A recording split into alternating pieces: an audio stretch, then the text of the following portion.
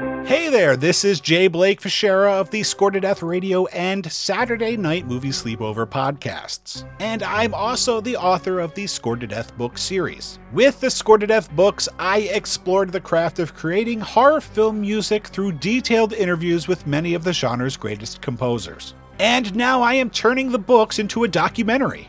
Production is already underway, but we really have only just begun. If you're listening to this between September 27th and November 1st of 2022, you can help make the definitive documentary about horror film music a reality. And while you're at it, also pick up some very cool tier rewards.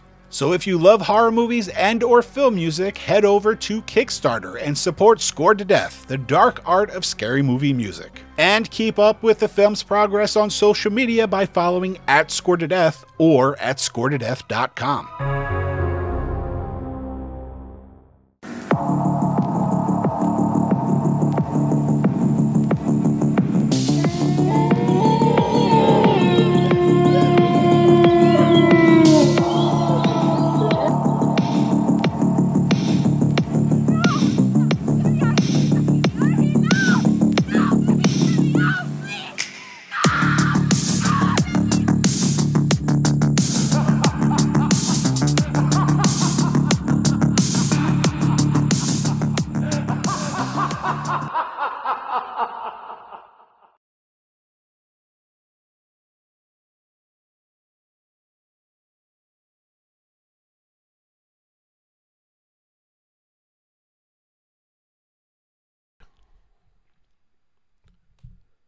Hey everyone, welcome to The Pod and the Pendulum, the horror movie podcast covering all the franchises, one movie and one episode at a time.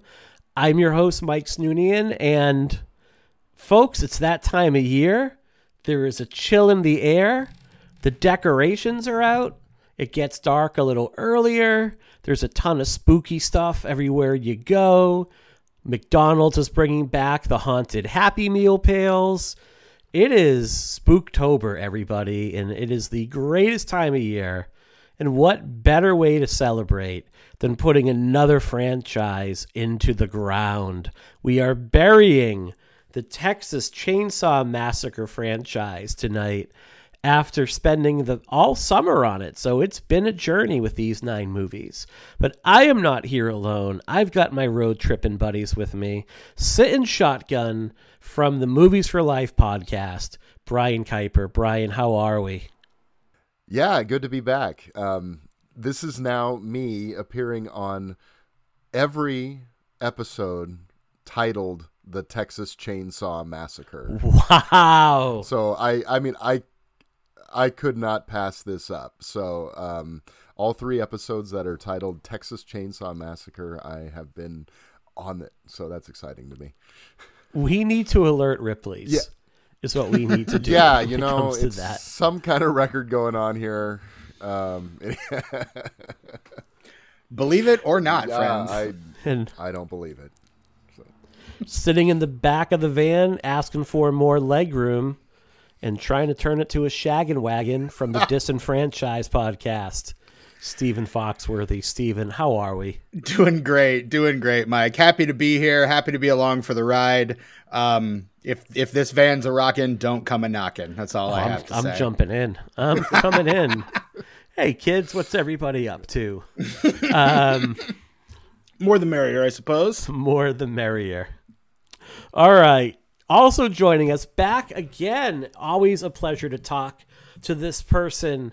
I think you've been on like more than most guests, more than most of our special guests. And we also had you on Psychoanalysis as well. I feel like it's because you need to find someone who's going to love unpopular movies, and I'm that person. It's like if this was like the animal shelter, you would be the person that would be pleading the case for the ugly, misshapen cats, or the older cats. Like, adopt it. Worst case, it'll make a great stew. You know, like absolutely. Oh my word! So, and why do I bring up food? Well, she does not cook cats on this site or show. I want to clear that up. But joining us from the Final Girls Feast podcast, as well as Geeks Who Eat, the site that blends fine dining and pop culture, Sarah Stubbs. Sarah, how are we? I am good and ready to defend. I've got my boxing gloves on. I've got my Leatherface 2022 shirt on. I'm good to go. And Sarah, you turned me around on House of a Thousand Corpses when you guested for us on with the Psychoanalysis podcast. Because that is a movie that I literally watched every year for like 5 years thinking, this will be the time I like it. And every year I would tap out at the same point. But this year, before we talked about it, I rewatched it. And maybe I was watching it with my daughter, who was like, this is the greatest thing I've ever seen. I'm like, all right, that's not a bad thing. I started to really enjoy it. And then hearing you talk about that movie as well, like, made me appreciate more what it was going for. So let's see if you can turn around the skeptics. And I'm not going to say who they are. We'll let you decide, audience, who the skeptics are when it comes to 2022's The Netflix Chainsaw Massacre. I mean, the Texas Chainsaw Massacre. Netflix's Chainsaw Massacre? Yes. Oh, my goodness. So now I'm having, like, visions of Mike Flanagan directing a Texas Chainsaw Massacre, and it's just like Leatherface delivering a 20-minute soliloquy and then crying. I could get into that. Ugh. It would, actually, I feel like it would fit with the franchise. You think? I have feelings. I have Leatherface feelings. Okay. I can't wait to hear all about those, Sarah. Well, Sarah, tell you bring what. it. Why don't you kick us off? Before we dive into the background of the movie, let's talk about our initial impressions of this one. So, Sarah, give us your initial thoughts about this movie and then the franchise as a whole. Okay, so I watched this when it came out. Like, I was ready. I am a Leatherface lover. I forever will defend the Texas Chainsaw Massacre as a franchise as a whole, even though there are 2 movies that I don't care for, one of which is a very popular one. The second one? Yup. I am anti number 2, but that is not what we're here to talk about. Okay. So, but this one, it has its flaws. I do not think that this is a perfect film by any means. It has some moments that are kind of like, but as a whole, I do like what they're doing with this, and I do think that the throwbacks to the original, both in messaging and moments. Also, there's a Leatherface Texas Chainsaw Massacre 3 throwback in this movie that I absolutely loved.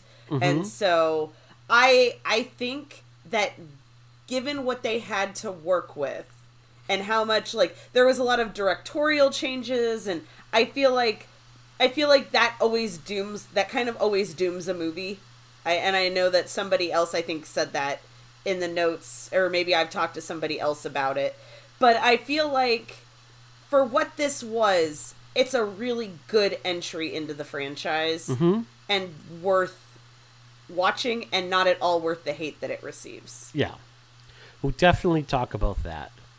And how about this franchise as a whole? Because we were talking off air how you feel like this might be your favorite series as a whole. This is definitely one of my higher rated franchises. It's my favorite slasher unequivocally. Mm-hmm. And I think that that's because Leatherface is almost a sympathetic character. Mm-hmm. Like, after the first film especially, each film you progressively feel more for Leatherface as a character. And I really like that. Like, there's a lot to be said about, having your life turned upside down constantly, and, people coming into your home, people trying to change you. And I feel like Leatherface is sometimes like the misunderstood monster. And this movie does a really great job at showing that. Also, Texas Chainsaw 3D does a really phenomenal job with that as well. But so for me, I've always felt sort of sympathetic to Leatherface. Mm-hmm. And I like that about this franchise. Like, you don't feel bad for Freddy Krueger. You don't feel bad for Jason Voorhees, really. Like, at a certain point, you stop feeling bad for Jason, I guess. Mm-hmm. I would say. Jason Voorhees is suburban dad who just is like, God damn it, these kids. Like, that's the energy that Jason brings with each successive movie. But yeah, like so, even like, how he walks, like you watch Richard Brooker walk in part 3, and he totally has that dad who's been told to take out the trash and rake leaves, and all he wants to do is watch football. Well, maybe then it's when Kane Hodder takes over and he becomes truly a villain that we stop feeling any sort of sympathy for Jason. But like Leatherface, I feel like there's always been an attempt to kind of make you feel bad for him a little bit before he goes on his killing rampage. Mm-hmm. And I like that. Like, I like that it's different. Like, it doesn't feel like just another slasher. And, I have a soft spot for cannibal films. Yeah. So, yeah. I agree with a lot of what you're saying there. And I think we're going to talk more about Leatherface as a sympathetic character in this movie.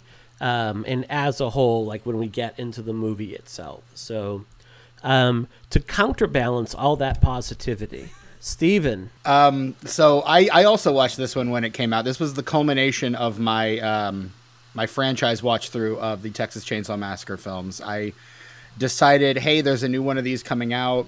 I might as well watch this franchise. We were covering one of the entries on one of our Patreon shows over at Disenfranchised.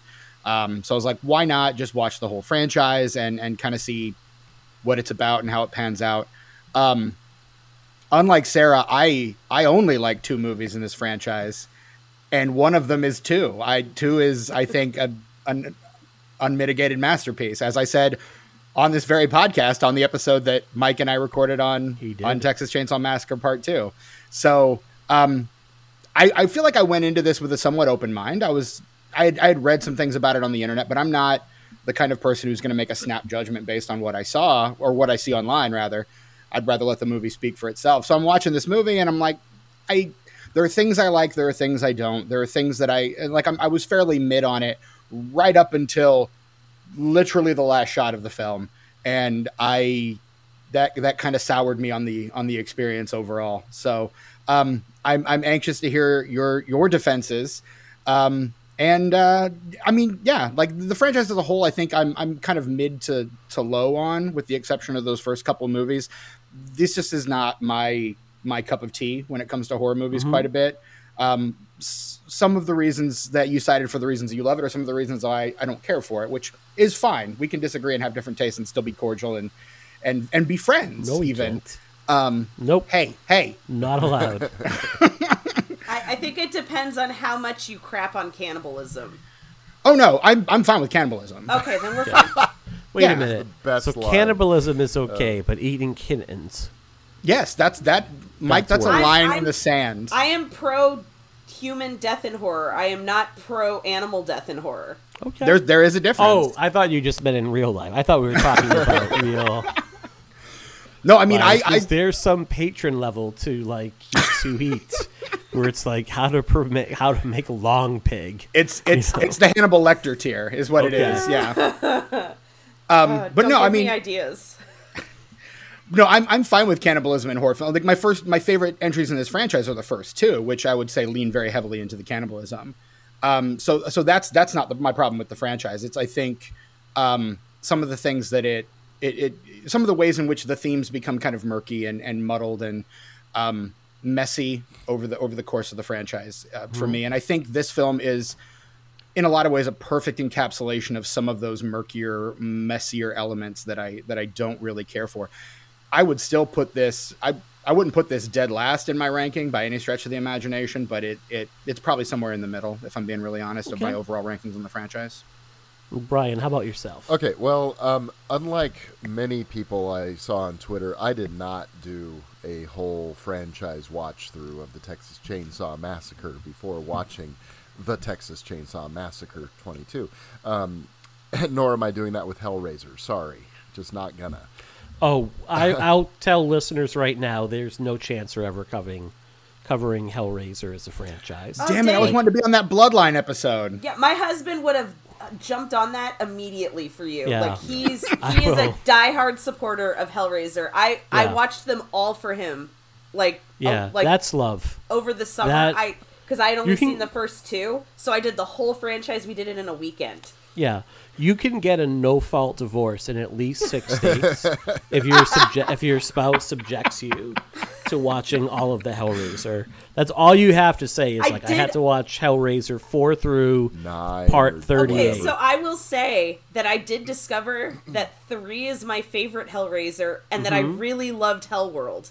Yeah, but for listeners that are like So you're holding the on one. that we're going to cover Hellraiser as a franchise Henry someday, Cavill.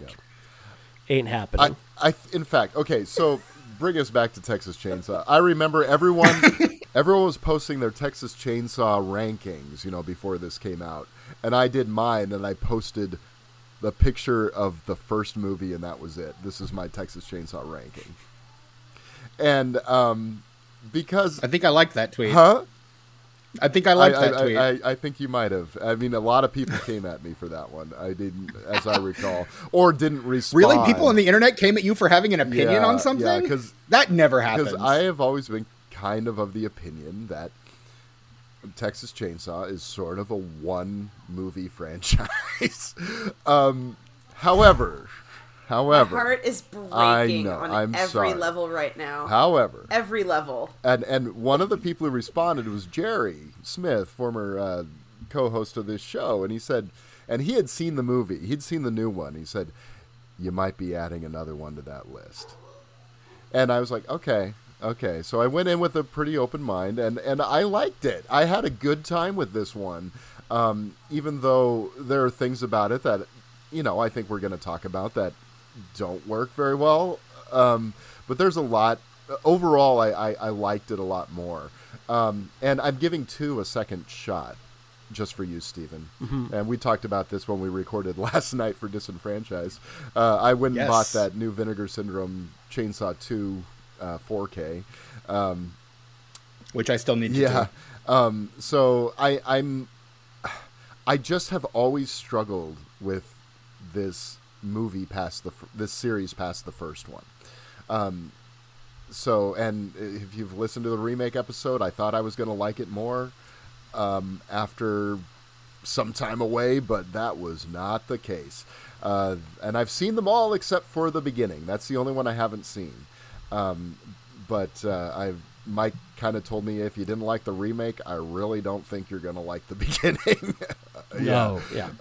I would agree with that. Yeah. So I just, but I was kind of pleasantly surprised by this movie, that I liked it as much as I did, even though there are a few things about it that kind of piss me off a little bit, but not in a way that makes me just hate the movie like some people did.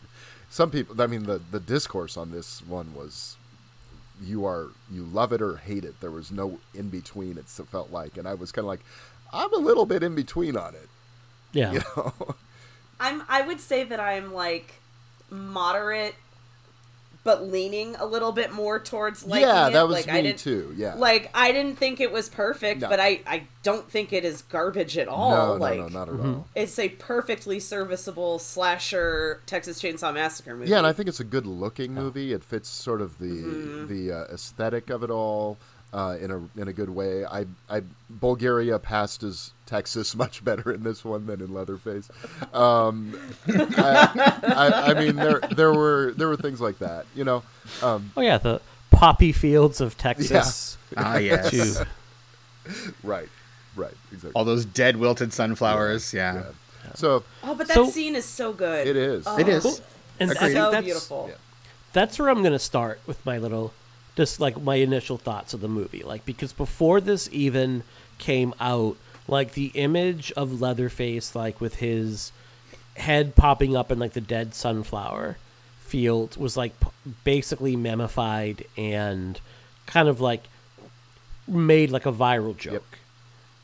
And it's about, like, a half-second spot in the movie. Like, he literally pops his head up, and I see that, and I'm like, it's a me, Mario. Like, I just see that, and Another thing just that's want to being yell, memed to Mamma death Mia, now. and I don't know why.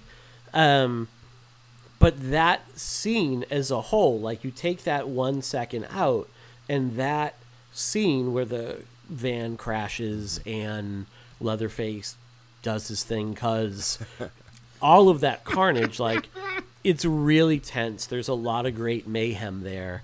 And I think if you took out that one moment, like you have a near perfect, like, okay, this is why. Hard disagree. I think that moment is perfection. Like, with him popping his head up? It's such a juxtaposition of the beauty of the sunflower field and this grittiness of I'm his with you, face. Sarah. Like, I think that moment gives me chills. Like, it was so good. But it became such a clown. It's been so clowned upon. That's not really, the fault of the shot. Yeah. That's the fault of the internet. Correct. I just think it's not a great shot either. Oh, that whole scene, like, where he's holding up the vase into the sunlight and it reflects, and then he comes out of this field. Because up to this moment, we've only seen, like, Old Man Leatherface without the mask. Mm-hmm. And so, you know, it's that moment of, like, I'm back. And it's so, like, it's intense. Like, you're like, oh, shit's gonna get real right now. Right. Like, we already know he killed people, but, like, fuck, this is where it's getting serious. We'll talk more about, I think, that scene in particular as we kind of go through the movie here a bit. I think part of the problem, and I'm kind of like in the middle, maybe leaning a little bit more towards, like, I like it, but I have a lot of criticisms of this movie. Similar to how I was with, like, 2017's Leatherface. I'm like, yeah, it's not terrible. Like, it's actually pretty good. And I talked last week about how it's the first one since part 2 where I think you have a bit more of an auteurist vision when you have Marion Bastillo directing that movie. And not that I think there's any sort of auteurist fit. I think it's a very workmanlike picture here. But I think what it really wants to be is 2018's Halloween, like, really bad. Like, you see in the beats that it's trying to hit, including that, like, I'm going to hold, like, the skin mask up to the sun and let the sun glint off it. And that, in and of itself, like, standalone is a very cool moment. But because we live in a world where you make associations, I'm immediately drawn to, like, 2018's Halloween and Michael removing the mask from the back of the trunk for the first time, and, like, Carpenter's score, and even thinking, like, well, that's a bit of a ridiculous moment.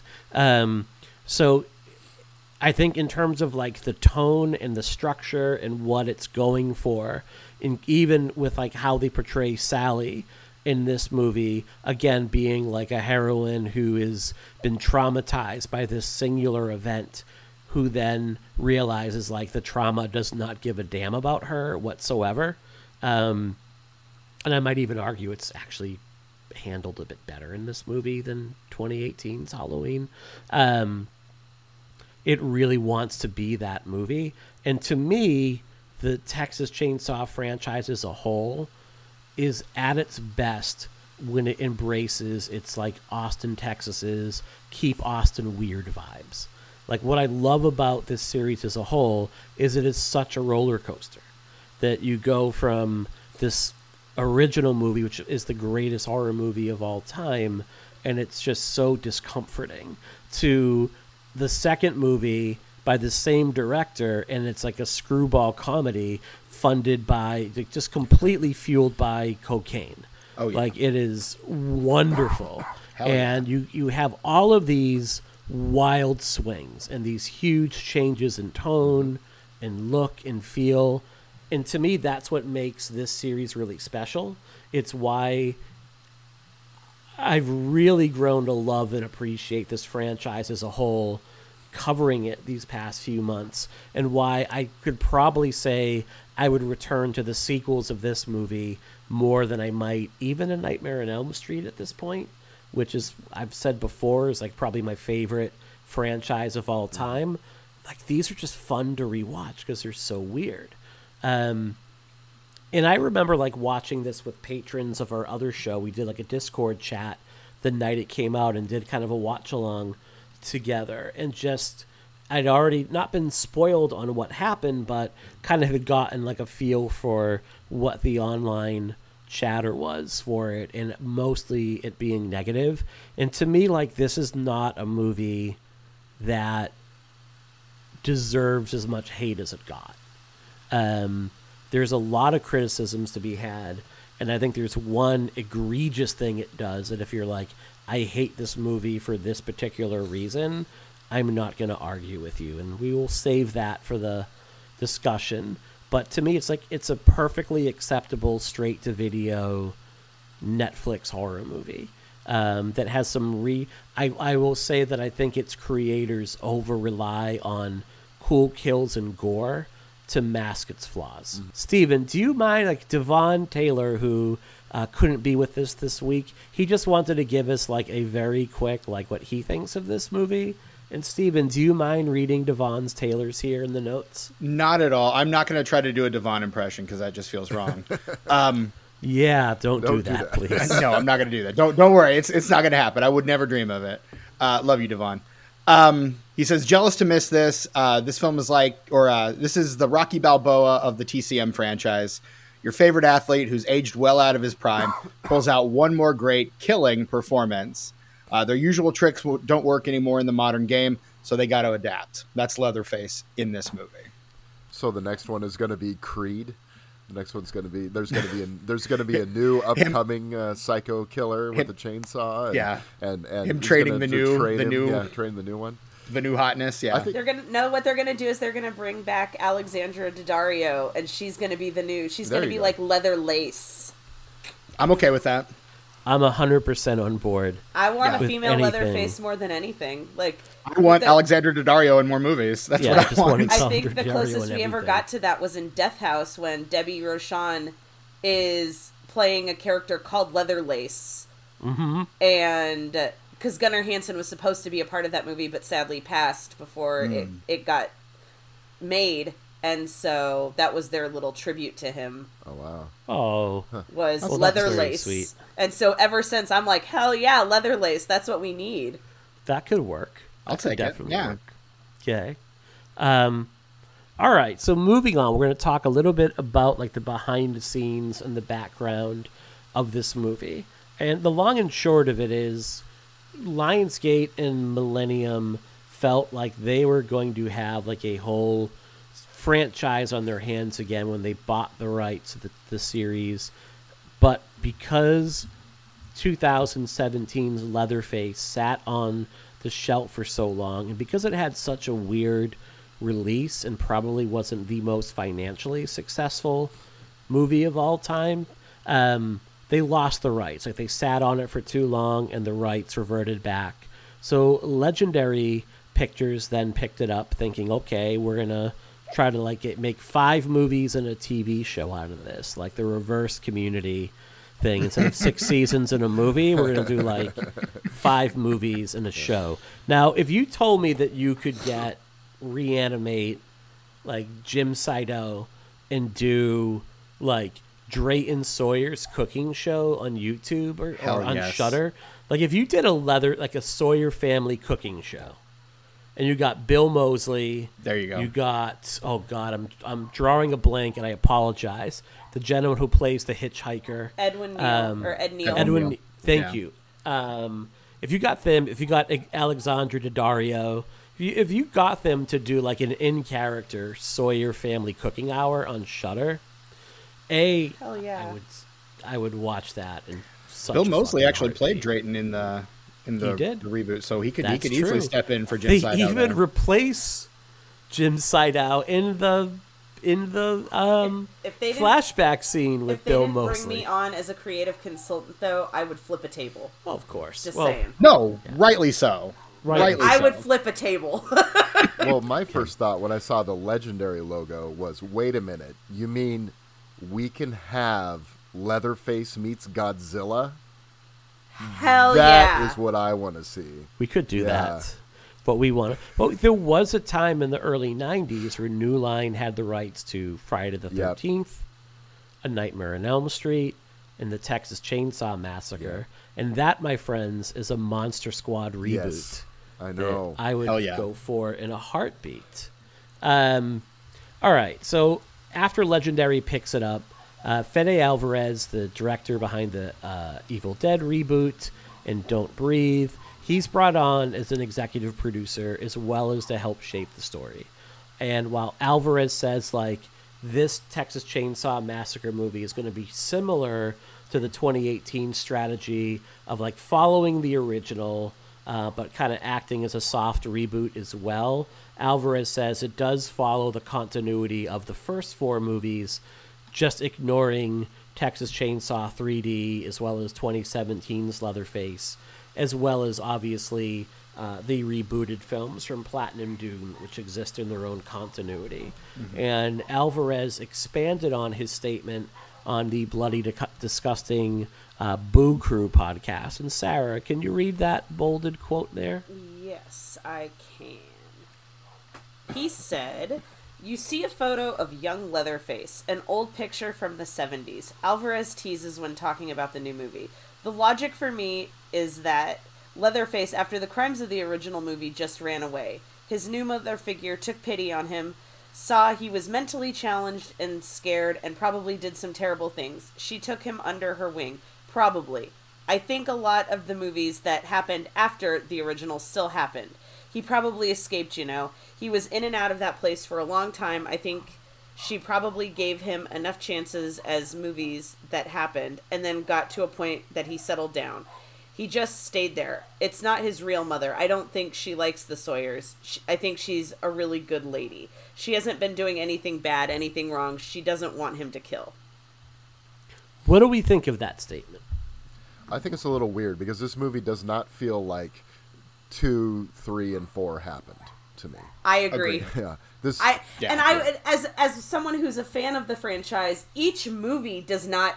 The family dynamic changes much. Yeah. Mm-hmm. And even in the third movie, they're the Slaughters, not the Sawyers. So I disagree that I think the continuity on this is after 2.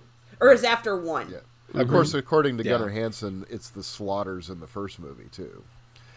It is. There's that whole sign, "We Slaughter." Yeah. So I think it's loose.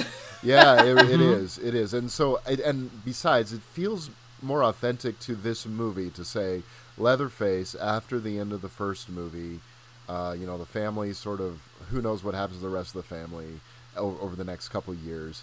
He gets taken in to this place and becomes sort of the protector of this woman, this kind woman, and this group of foster children she's taken in, and is just there and just never leaves. And and until these damn fool kids come into his house and mess things up again. That feels much more authentic to what this movie is doing than saying that 2, 3, and 4 even exist in this continuity.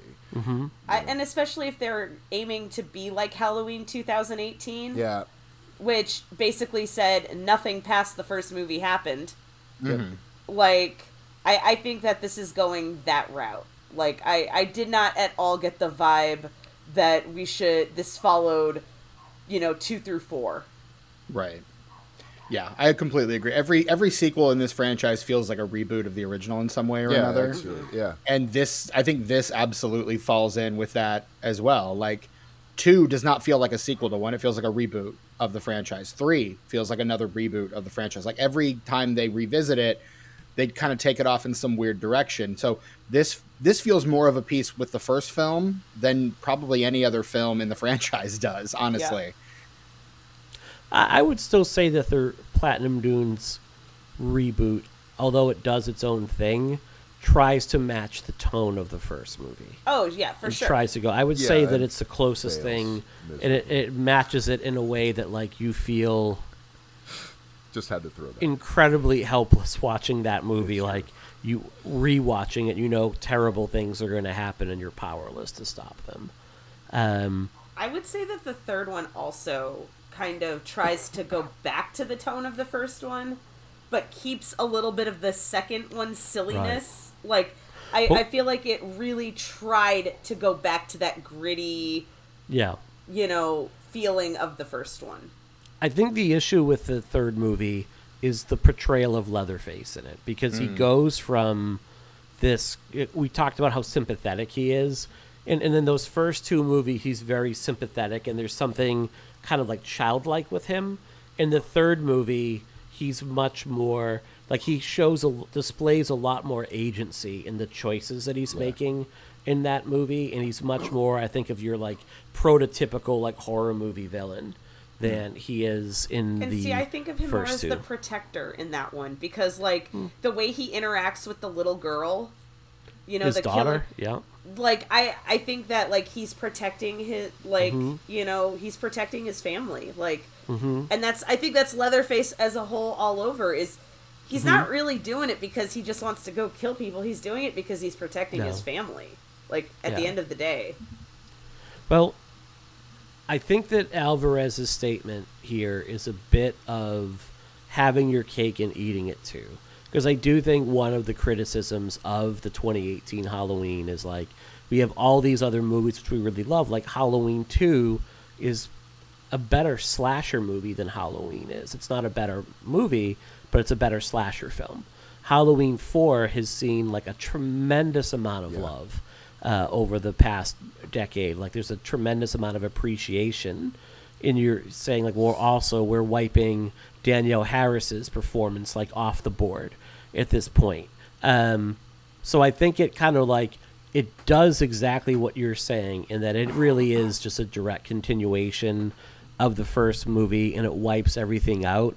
But because this franchise is so weird, and because it has had so many like kind of like soft restarts, you can say they don't count. I am still of the mindset that the family, including Leatherface in Part 4, is not the same family that you see in the first movie. Like they are hired actors in order, like they're doing what they do in Martyrs, and that you have these hired actors that are creating fear for some sort of purpose, and they're not like, that's not Leatherface. That is a person playing the role of Leatherface. But that's my take on Part 4. You can go back to that episode and give that a listen for more of that. So I am in line with the three of you. I think this is more it's a continuation of the first movie. So Randy and Andy Tohill, British directors, they directed the British-Irish horror movie The Dig, which I've never seen. They're brought on to direct this. They are promptly fired after about 1 week of filming in August of 2020. They say, well, we left because of creative differences. Essentially, like Legendary Films, they weren't happy with the footage they were seeing. And Alvarez, sounds like Alvarez kind of had someone lined up, and these two were on a short leash to begin with, because very quickly, David Blue Garcia, who is the writer of the slasher film, not Hellfest, Bloodfest, is brought in to do this. And Bloodfest is similar to Hellfest. It's a movie that takes place in a haunted attraction theme park, and there's a killer let loose inside. Hellfest is much better than Bloodfest. That's just my opinion. So David Blue Garcia comes on to direct. Once again, they're shooting in Bulgaria because nothing says the rural parts of Texas like Central Europe or Eastern Europe. Well, I mean, they are harkening back to Sergio Leone, shooting in Spain for Texas, so right. But he could make it work. I mean, when you have David Blue Garcia, he's no Sergio Leone. Sergio Leone. No, he certainly is not that, is he? No. But he's from Texas, though, so maybe he knows something we don't. Maybe. Who knows? Maybe. Like what your cousin's tongue tastes like. Oh, sorry. You never know what's going to come out. Should I edit that? Mike's mouth. You really don't. Yeah. Ouch. What's that? Sorry, listeners. Every listener from Texas out sharpening their knives from Mike's Noonian right now. I know. One of those East Coast elites. Oh, some of them are like, yeah, I do. Whatever. All right. Oh, I did not laugh at that. I did not. So the initial plans for a 2021 theatrical release are scrapped after some test screenings that could best be described as disastrous. Although, I looked online, it looks like it was one YouTuber that described them as disastrous. He posted a 2-hour video describing and he kind of runs through the whole movie and then what the problems with it are. Fede Alvarez disputed the assertion that this test screening went very poorly. Again, from the Boo Crew podcast, Brian, do you mind reading this quote from Alvarez? Not at all. Here we go. I would let the studio announce the planned release, but we played it a couple of times. There was someone online who said it didn't go well. I don't know what screening he was at. It was amazing, Alvarez explains. When you test it, you get a score, and it's scored as good as Don't Breathe 2, which I think is better than Don't Breathe. So that tells you something. I don't know what it tells me because I don't really know how Don't Breathe 2 I scored. skipped Don't Breathe 2 after the first one. Turkey Basters and me are now no longer like at all in the same world. Right. I still haven't seen it. Should I see the Don't Breathe I watched movies? that trailer and I'm like, oh, you're taking the dude who's like raped a number of women into the hero of this movie? Like, don't need that one. Nope. All right. I'll avoid. Thank you. But I can't confirm or deny that the test screenings were awful.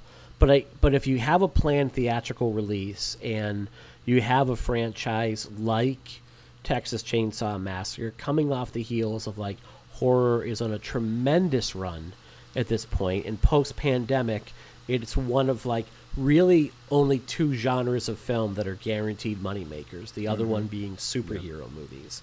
Like, as we've seen, like, comedies are dead in the theater. Like, when is the last time that like a wide release comedy, and there's been some very good comedies, but people don't turn out to see them in theaters anymore. If you have a horror movie and you have a superhero movie, people will come out. Like, even Pixar at this point isn't immune from the changing tastes of cinema. Yeah, Lightyear did not do so well. To me, and it's not like to be fair though, Lightyear was also Toy Story like part 20,000. Like, sure, we're over it. Like, the problem I'll keep off my soapbox, for too long. But Pixar's problem right now is they're putting all of their original content on Disney Plus and then just putting sequels onto the theatrical. Sure. And who the hell cares? Yeah. Turning Red was amazing. Luca, beautiful. Like, both of those absolutely unequivocally should have had theatrical screenings, and Lightyear should have gone to Disney Plus. Like, that's the issue. And they just announced like Inside Out 2. I'm like, come on, guys. Like, it is weird. I mean, because it is weird because like for the longest time Disney would have like a massive hit in the theaters for an animated movie, and then you would have like direct to video sequels that made a boatload of money when people would buy physical media. And now they've switched it around. But to your point, like, it's not like Texas Chain, like with Halloween Ends, like, disappointed, a little bit weird that it's going to Peacock at the same time that it goes to theaters, and that's going to hurt the box office, but you can also understand the last one made $70 million, and but it made half of what 2018's did. I also think that 2018, not even half. I am partially of the mindset that Halloween 2018 was a fluke, because I don't actually think Halloween Kills was that good of a movie. Like, it was it's not. It was boring. No, I actually don't even have really high expectations for Halloween Ends. I think 2018 was a fluke and hit at just the right moment. Sure.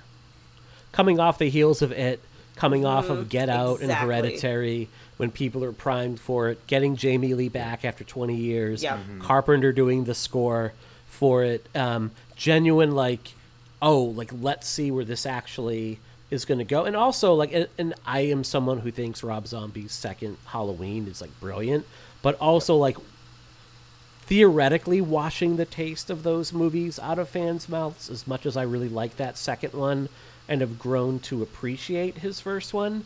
And I do think David Gordon Green borrowed a lot from Zombie's playbook, but we'll talk about that more in the next couple weeks.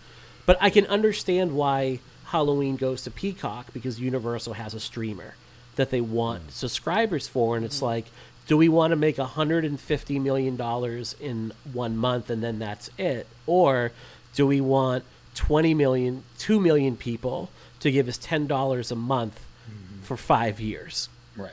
right? So what would you rather do? But you don't have that with Right. Texas Chainsaw. So the fact that like it gets sold to Netflix for whatever lump sum, as opposed to putting it in theaters, says to me that like they knew something was off. Like it just wasn't going to be what they weren't going to get the kind of return they would want to have theatrically from it.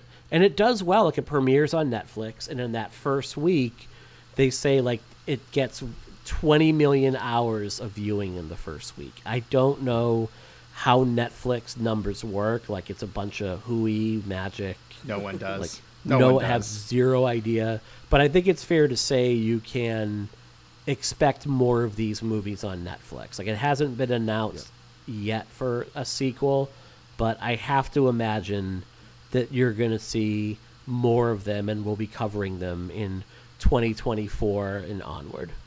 I think this might have also had to do, and I'm going to compare it to another streamer, that movie that went straight to streaming after a theatrical series, Prey, because a lot of it I think has to do with the success of the previous film. Agreed. Because Leatherface was not a big theatrical hit, right? Did It it, didn't even come out in did theaters. it? Yeah, I was going to It say it was- was a straight to DVD. Yeah, It wasn't they even didn't- that. It was sold to that's right. DirecTV.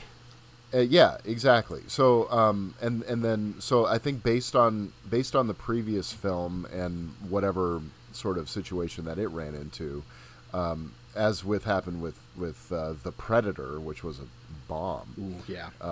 You know, that Hulu decided, okay, we're gonna just stream this one, and in both cases with Texas Chainsaw and with Prey, you end up with these massive streaming hits that probably wouldn't have been successful theatrically, because people aren't going to shell out to go out, you know, in sort of the, I suppose the waning days, but there's still enough people nervous about going out into public places for after the experience of the last couple of years as well. So I think there's a lot of factors going into why you dump something on streaming right now. I mean, even Scream 5 ran in theaters alone for only 5 or 6 weeks at most. But that's what movies do now, unless you're Top Gun or exactly. Spider-Man. Top Gun. Yeah. And what's funny is we have a lot of movies that I'm seeing now that are simultaneously playing on streaming. Like in theaters, here, like locally, Elvis. Is Elvis is still in theaters here. Top Gun's still in theaters here, and you can watch it for free on HBO Max. Like HBO Max, free. Free with if you Right. most people I know what already you- I have know a what you mean. subscription. You don't have to pay the $20 VOD price. Is what I meant. Like Exactly. Yeah, I know. But it's that sort of the interesting place we are right now, which I also think it has to do slightly with like the just the cost of going to the movies now. Like I was talking to a friend about this last night, and she lives in California. It's $18 to go to a movie, like for one ticket. Like so she was asking us. She goes, "Is Barbarian worth an $18 ticket for each me and my partner?" Like, and I was like, no. Yes, it is. Absolutely, it is. It is. yeah, it's that good. Barbarian is the best horror movie of the year. I do. Yeah, I agree. real good. Yeah. I'm gonna say y'all. I don't want to get. I'm gonna say I y'all don't wanna forgot get- Fresh, but just that's. Oh, Fresh is okay. seen it. Haven't I don't seen want to Fresh get yet. too Later this month. sidetracked on that route. Yeah. But Sarah, like I think you're right. Like a night out at the movies between 2 tickets and snacks, and if you have like a younger child, a babysitter, can Absolutely. easily be like $100 night out at that point. Yeah. I do the Regal monthly pass. Yeah. I do the Regal monthly pass, so it's $20 for the month, and you can go to as many as you want. That's Yeah. And there's also AMC has a similar program. So I agree, Brian. Like I do the AMC pass as well, because there's just not a lot of Regals around. Right. We're getting a Draft House, but it's in Boston, and Boston is just far enough away from me now that it would be, especially where it's going, it would be inconvenient to go. And I pay my $24 a month, and if I go twice, it's more than paid for itself. But if I bring somebody with me, I have to buy that second ticket, snacks, all that fun stuff. And it's just like, shit costs a lot of money. Like, it's not cheap to go to theaters anymore. No. It's why, to be quite honest, I like to go by myself most of the time. And I It's a think financial also, thing. and I don't know if y'all experienced this, but like this has happened to me twice now recently with horror movies.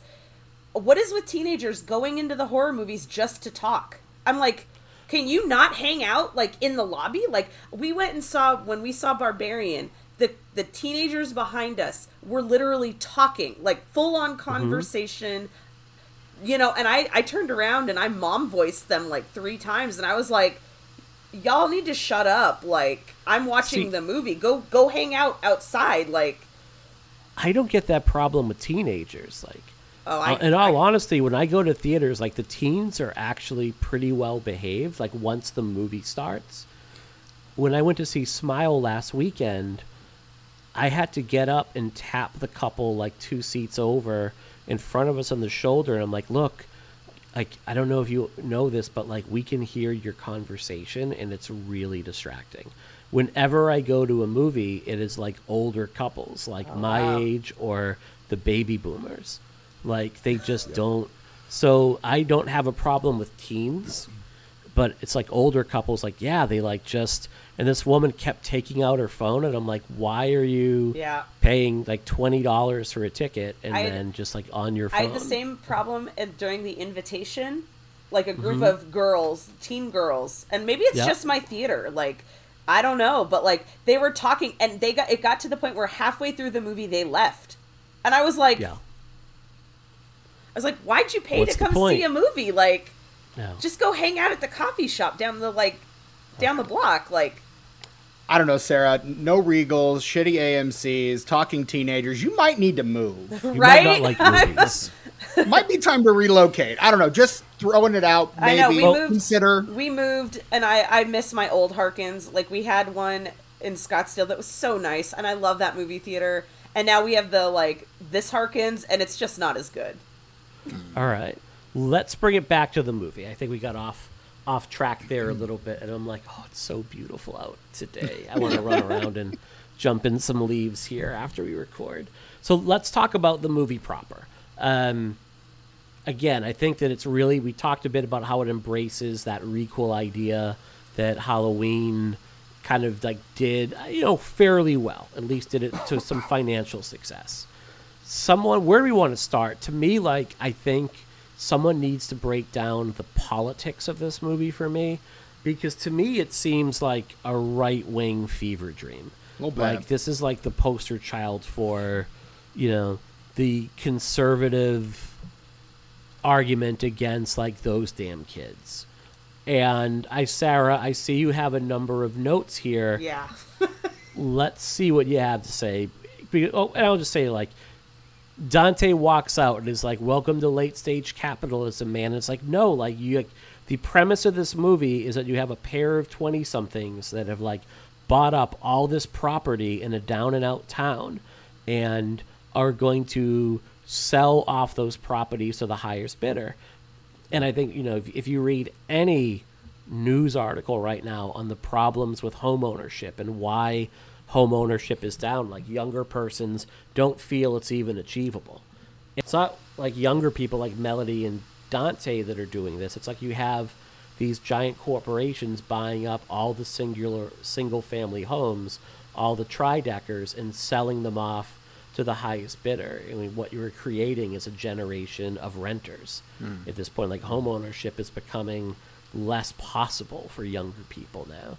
But this movie posits, what if it's not that? What if it's like these 20-something YouTube chefs that are going to talk about avocado toast and chai lattes and pumpkin spice? Like, those are the real gentrifiers. That's like the first problem with like the politics of this movie.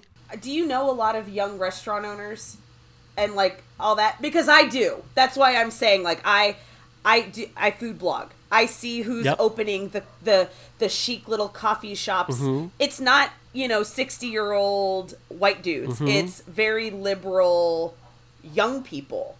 And so I would argue that this is an extreme take on this, and I think that's kind of the point, is they're kind of saying that both sides are not good. Like, you can go extreme both ways. And I do think that this movie is trying to mimic some of the messaging from the original, where, like, you know, the Sawyer family, they've lost their means because of modernization, and, you know, the slaughterhouse has gone to the air gun, so they don't need anybody to hit cows over the head with a hammer anymore, and so they all lost their jobs and they've got nothing. And so, in essence, Leatherface is living in this home with this woman who actually still owns her deed, and these modern folks, I don't think it's necessarily the age. I think they did that as a marketing, like, look at young people because people want to see young people in horror movies. I think that was just a choice of casting versus, because nobody wants to go watch, you know, 60-year-old white dude comes and tries to take Leatherface's house. But I think that it's kind of mirroring that kind of modernization ideal, and that's what we're dealing with right now. Is we're not dealing with modernization of technology for people losing their jobs. We're dealing with gentrification and people taking out small communities so that they can build their avocado toast coffee shop and, you know, this, that, and the other. And I think it's not a perfect execution of that, but I think that's where it's trying to go. I think there's a sense that these younger characters in this are sort of like the modern version of hippies that are shown in the first film. That was the way I watched it this time. The way I interpreted them. You know, that it's just sort of the echoing in 2022 what 1973 you know, I guess leftist politics are, but not, I don't know how to explain it beyond that. But it comes across as a caricature of them, frankly. You know, it doesn't come across as particularly authentic to me. But, you know, hey. I would argue most of the characters seem very caricatured in this film. Yeah, I would think so, too. Including you know, the contractor, you know. Especially the contractor. He's just like, you know, of course he's a Texas gun nut. Right. You know. If you told me his name was Dallas McHouston, I'd be like, yep. What's interesting, you know, and they're just kind of stereotypes. But what I think is interesting, though, is that Richter and Elsie Fisher's character, what's her name? Lila. So I think Richter and Lila are kind of supposed to be like the moderate viewpoint, because Richter, if you watch when she looks at the gun, he makes sure to take all the bullets out. He makes sure to clear the chamber. Like, he is not just some, like, go play with the gun Texas gun nut. Like, he's got a little bit more of a, like, sure. To me, what it read like is this is somebody who's from Harlow, who's literally probably lost his shop, and now he's having to help the people who took his livelihood from him, and he's doing it in a less violent way than Leatherface, who is also losing his home. Steven, I see your hand up there. To be fair, I do know a lot of very right-wing people who would still make sure that all the bullets are out and the thing's not cocked before handing you their piece. So I don't know that that's really evidence so much as of him being a moderate, but I think the way that he seems the guy who's willing to at least play both sides. Like, he sees money in the kids that are coming, like a way to kind of restore his livelihood, but he's the first person to come to old lady Not Sawyer's defense as well, like when they basically, like, cause her to hyperventilate, call the cops, pass her out, and eventually kill her. Like, he seems, I agree with you that he's moderate, but I don't know that in and of itself is the evidence of it. And Lila seems very much to not care about any of this. In some ways, kind of the detached Gen Z, but in a lot of ways, a lot of that is kind of her own. I don't mean politically moderate. I just mean not extreme. Like, I feel like the depiction of, you know, Melody and Dante is very extreme left. Like, it's not whereas, like, you could argue that, like, they're the more moderate characters in that they're not politically sided at all. Right. Like, I think that's one of the that's my issue with the portrayal, though, which I'll get. And to like build off what Brian said, when you watch the 1973 movie, it's, I don't think so much a repudiation of left-wing politics, but it's saying, like, in this moment, like, you're coming off like 3 years post Charles Manson, where you could say like the peace and love movement and the hippie movement is now dead. You have the political assassinations of MLK, Martin Luther King Jr., and Robert Kennedy Jr. in 1969 as well. And you're saying, like, this moment in time, like this hippie movement, like, it's dead, it's buried, it failed. And also the thing to remember about the original gang and the original 5 friends in Hooper's movie, they're locals. Like Sally and Franklin, they're stopping at the cemetery because they're worried their grandfather's grave has been disturbed. Like, he is local to them. They're not outsiders coming in. They are, though. There is a family home where they played. Like, their family is from that area. They may not be there now, but they have family and they have roots in that area.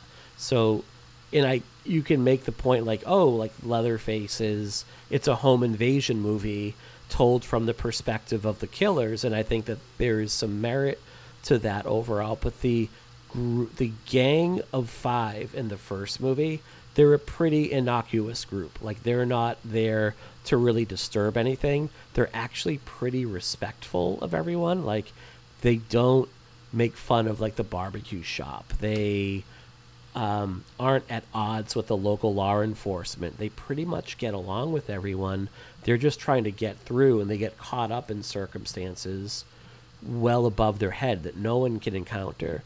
The first encounter, or the second encounter that like Melody and Dante have here when they encounter Richter, before he's even like stepped out of his truck, they've passed judgment on him. So, Sarah, to your point, like, well, Richter is like this moderate, and Dante and Melody are perceived or portrayed as these ultra left-wing, kind of like, again, poster children for your Fox News is how we see young leftists. Like, that portrayal is a choice, and that portrayal of them as these extremes, it has loaded meaning behind it. Richter is probably one of the more sympathetic and empathetic characters of this movie.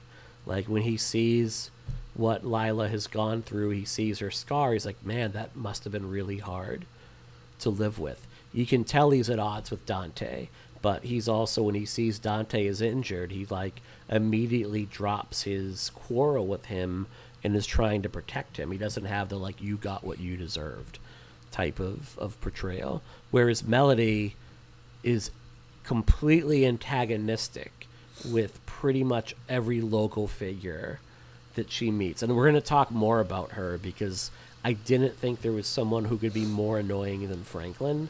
And she is like the worst character in this whole series. I think that the point is to not, like, I think, and this is where I think that the execution is slightly flawed. I think that you're not supposed to really love any of the antagonists or the protagonists. I think you're supposed to it's all well and good that David Blue Garcia says, like, we wanted to make you sympathize with Leatherface, but not too much. I don't think that that's the case at all. I think you're supposed to, like, the one you're supposed to cheer for in this movie is Leatherface, because if you watch this film, he's sitting there when they come into his home. He's just sitting there. He's not attacking them. He sees them from the staircase, doesn't attack them. It's only when they hurt his people that he goes on the rampage. And going back to the original, Sally and Franklin are outsiders because they haven't been to their childhood home since they were children. Like, to that grandma's house since they were kids, and it's in complete disrepair, which tells me they haven't been local, you know, quote unquote, for some time. They don't even know where the grave is. But there are still, I couldn't tell you where my dad's grave is. I never go to it. But what I'm saying is, from the standpoint, because you look at movies of that period, like Deliverance and stuff, and you get the northerner who's not from there, And I kind of feel like this was, like, the original Texas Chainsaw Massacre uses that. Mm-hmm. And that's why, you know, they do go into Leatherface's house. They go rifling through the kitchen full of bones, etc. And so it is kind of like they stepped into where they shouldn't be. Mm-hmm. Melody and Lila are in the same position, though, because Melody says at the beginning of the film, our grandmother's actually from Harlow, and she quotes that line, when Harlow sunflowers in bloom, winter is doomed.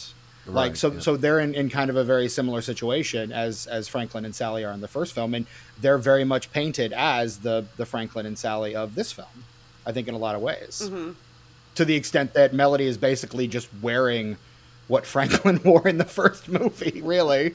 I just think as you go up and down this movie, like one of the big issues I have with it is like the scene between like Dante and Miss McCumber, I believe it is, like the woman who owns the boarding house. Like there is if characters are able to just talk to one another, it's a misunderstanding that could be easily averted. And I get it's a horror movie.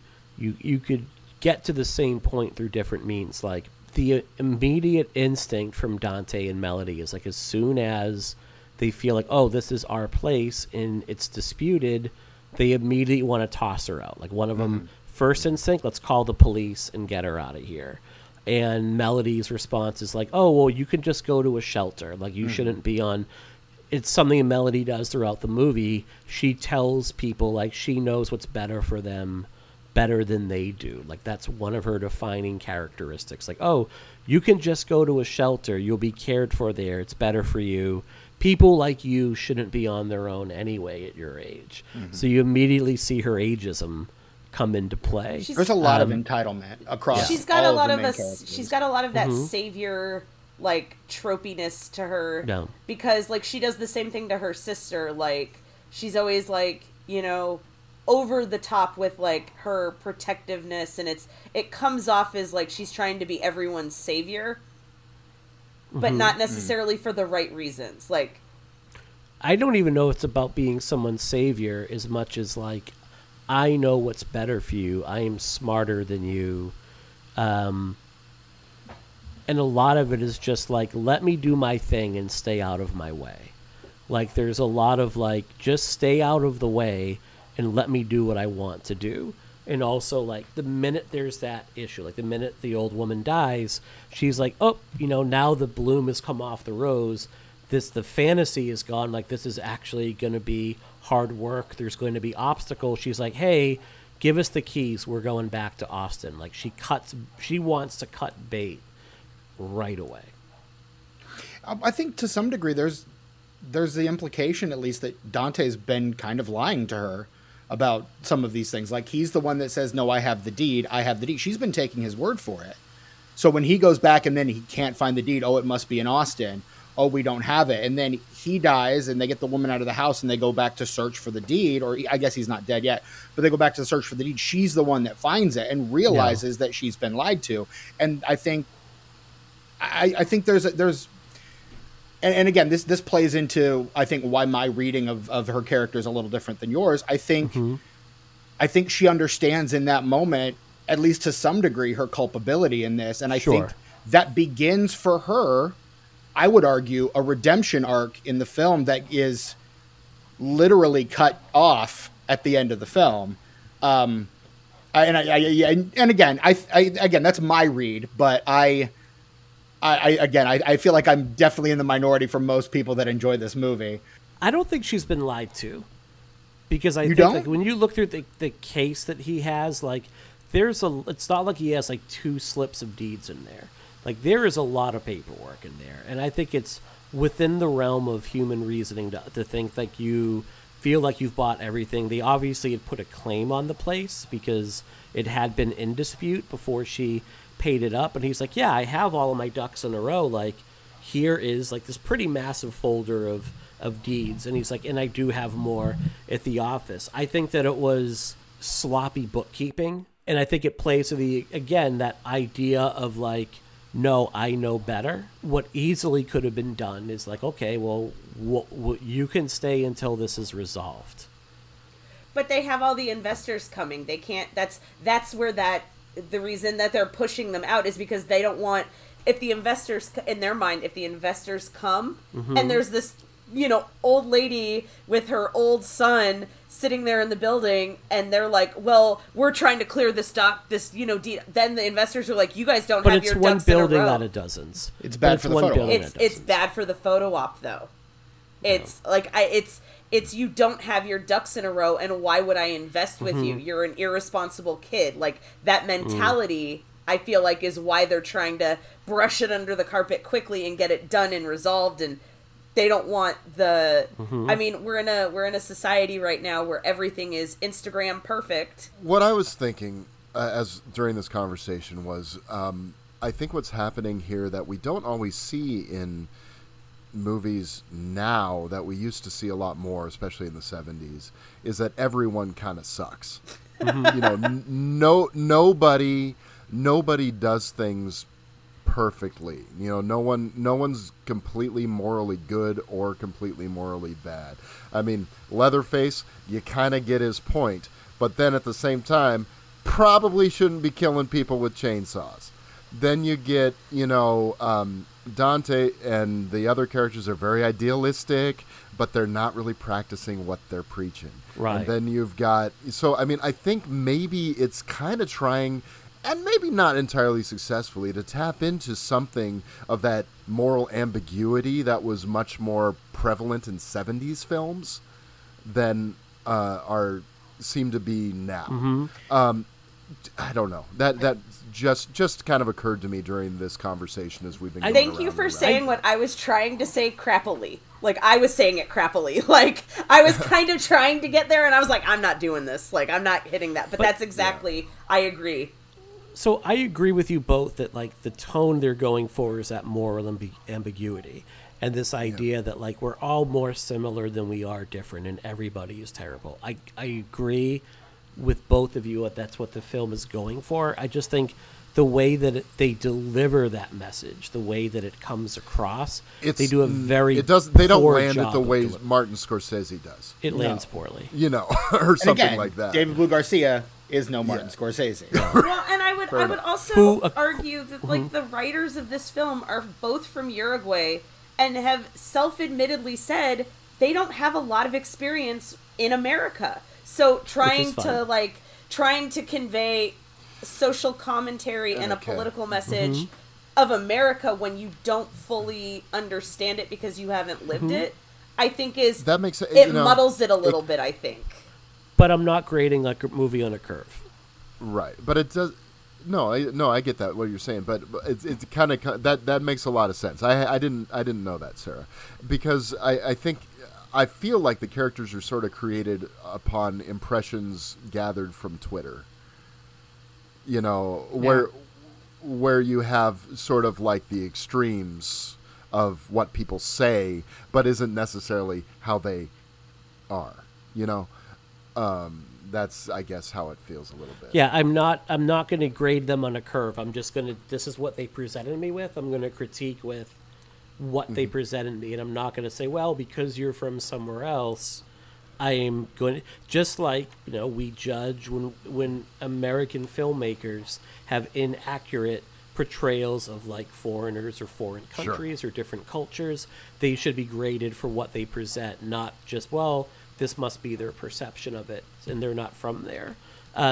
It's kind of like the similar problem I have with Alvarez's Evil Dead, in that, like, his portrayal of addiction and overcoming addiction, it has to be, like, as brutal and punishing as possible. Like, the only way to overcome substance use addiction is, like, you literally have to lose body parts and all of your loved ones before you can come out on the other end of it. I'm like, as a counselor that works with people with addiction and substance use issues, like, makes her a fun movie. Definitely makes her a fun watch. Good night at the cinema. Definitely worth the $18 for a ticket. But, not exactly what I would say, like, yeah, it's accurate. Right. I mean, but it's, also when you're putting something in a movie, you're going to make it sensational. Sure. So, in some way.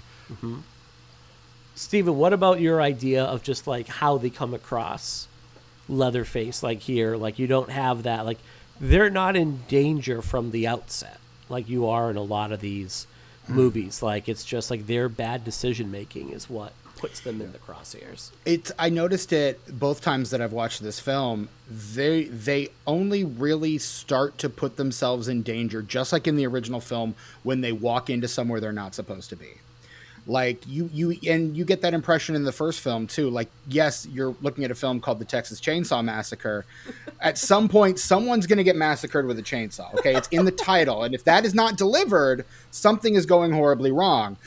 But at no point do you feel they're in any immediate danger until they start walking into somewhere where they clearly don't have any business being because of some reason or other, some often invented reason why they need to be in this place. And so it's the moment they walk into this house to take down this Confederate flag that will scare off the investors, is the moment that they put themselves in Leatherface's crosshairs. Not immediately, but because of the subsequent interaction with Mrs. McSee or whoever, and the fallout from that, well, that then incites him back to violence. He's lost his tether, as it were, like his normalcy, and because of that, he decides, I'm going to saw off her face, and I'm going to just go on a wholesale killing spree and create legitimately the first Texas Chainsaw Massacre film with an actual Texas Chainsaw Massacre. This is the first one that delivers a massacre. Yeah. For sure. What do you all make of the idea of Leatherface basically living a fairly unassuming life for 4 decades in this small town? Like, people know who he is. Like, when he comes down the stairs, it's obvious that, like, people are aware that he lives there. He's not been kept in secret like he has been in 3D. What do we think of, like, this kind of quiet, unassuming Leatherface that's then called back into... Well, I don't think that they realize that he's Leatherface. Because, correct. The gas station guy clearly is talking about how Sally's been trying to look for him for umpteen years. And he's just this dude, like, and I think that adds to the sympathy of Leatherface. Like, that adds for me. I watched this movie, and I'm very much fuck those kids except for Lila because she's sweetheart. You know, y'all like tried to take his mom. Like, y'all killed his mama. Like, I'd be pissed too. Like, justice for Ruth. Thank you. Yes. Ruth is very sweet. I was watching this with the subtitles, and they don't even credit, like, when they give her dialogue on the screen, they don't even credit her as Ruth. They credit her as Dante's partner. And I'm sitting here going, like, seriously, justice for Ruth. My friend I was watching with, she's like, I'm assuming that since she's listed as Dante's partner, she's the first one to die. And I'm like, very good. Technically her name is Ruth, but no, you're absolutely right. She's the first one to die. Brian, how about yourself? Well, I think I kind of buy it. You know, if this is just a sequel to the first movie, because, okay, let's imagine Leatherface, you know, saws his legs, he does his dance, but then over the ensuing 2 years after those events, the rest of his family dies. You know, the cook has a heart attack. The hitchhiker's already dead. So he's kind of on his own. He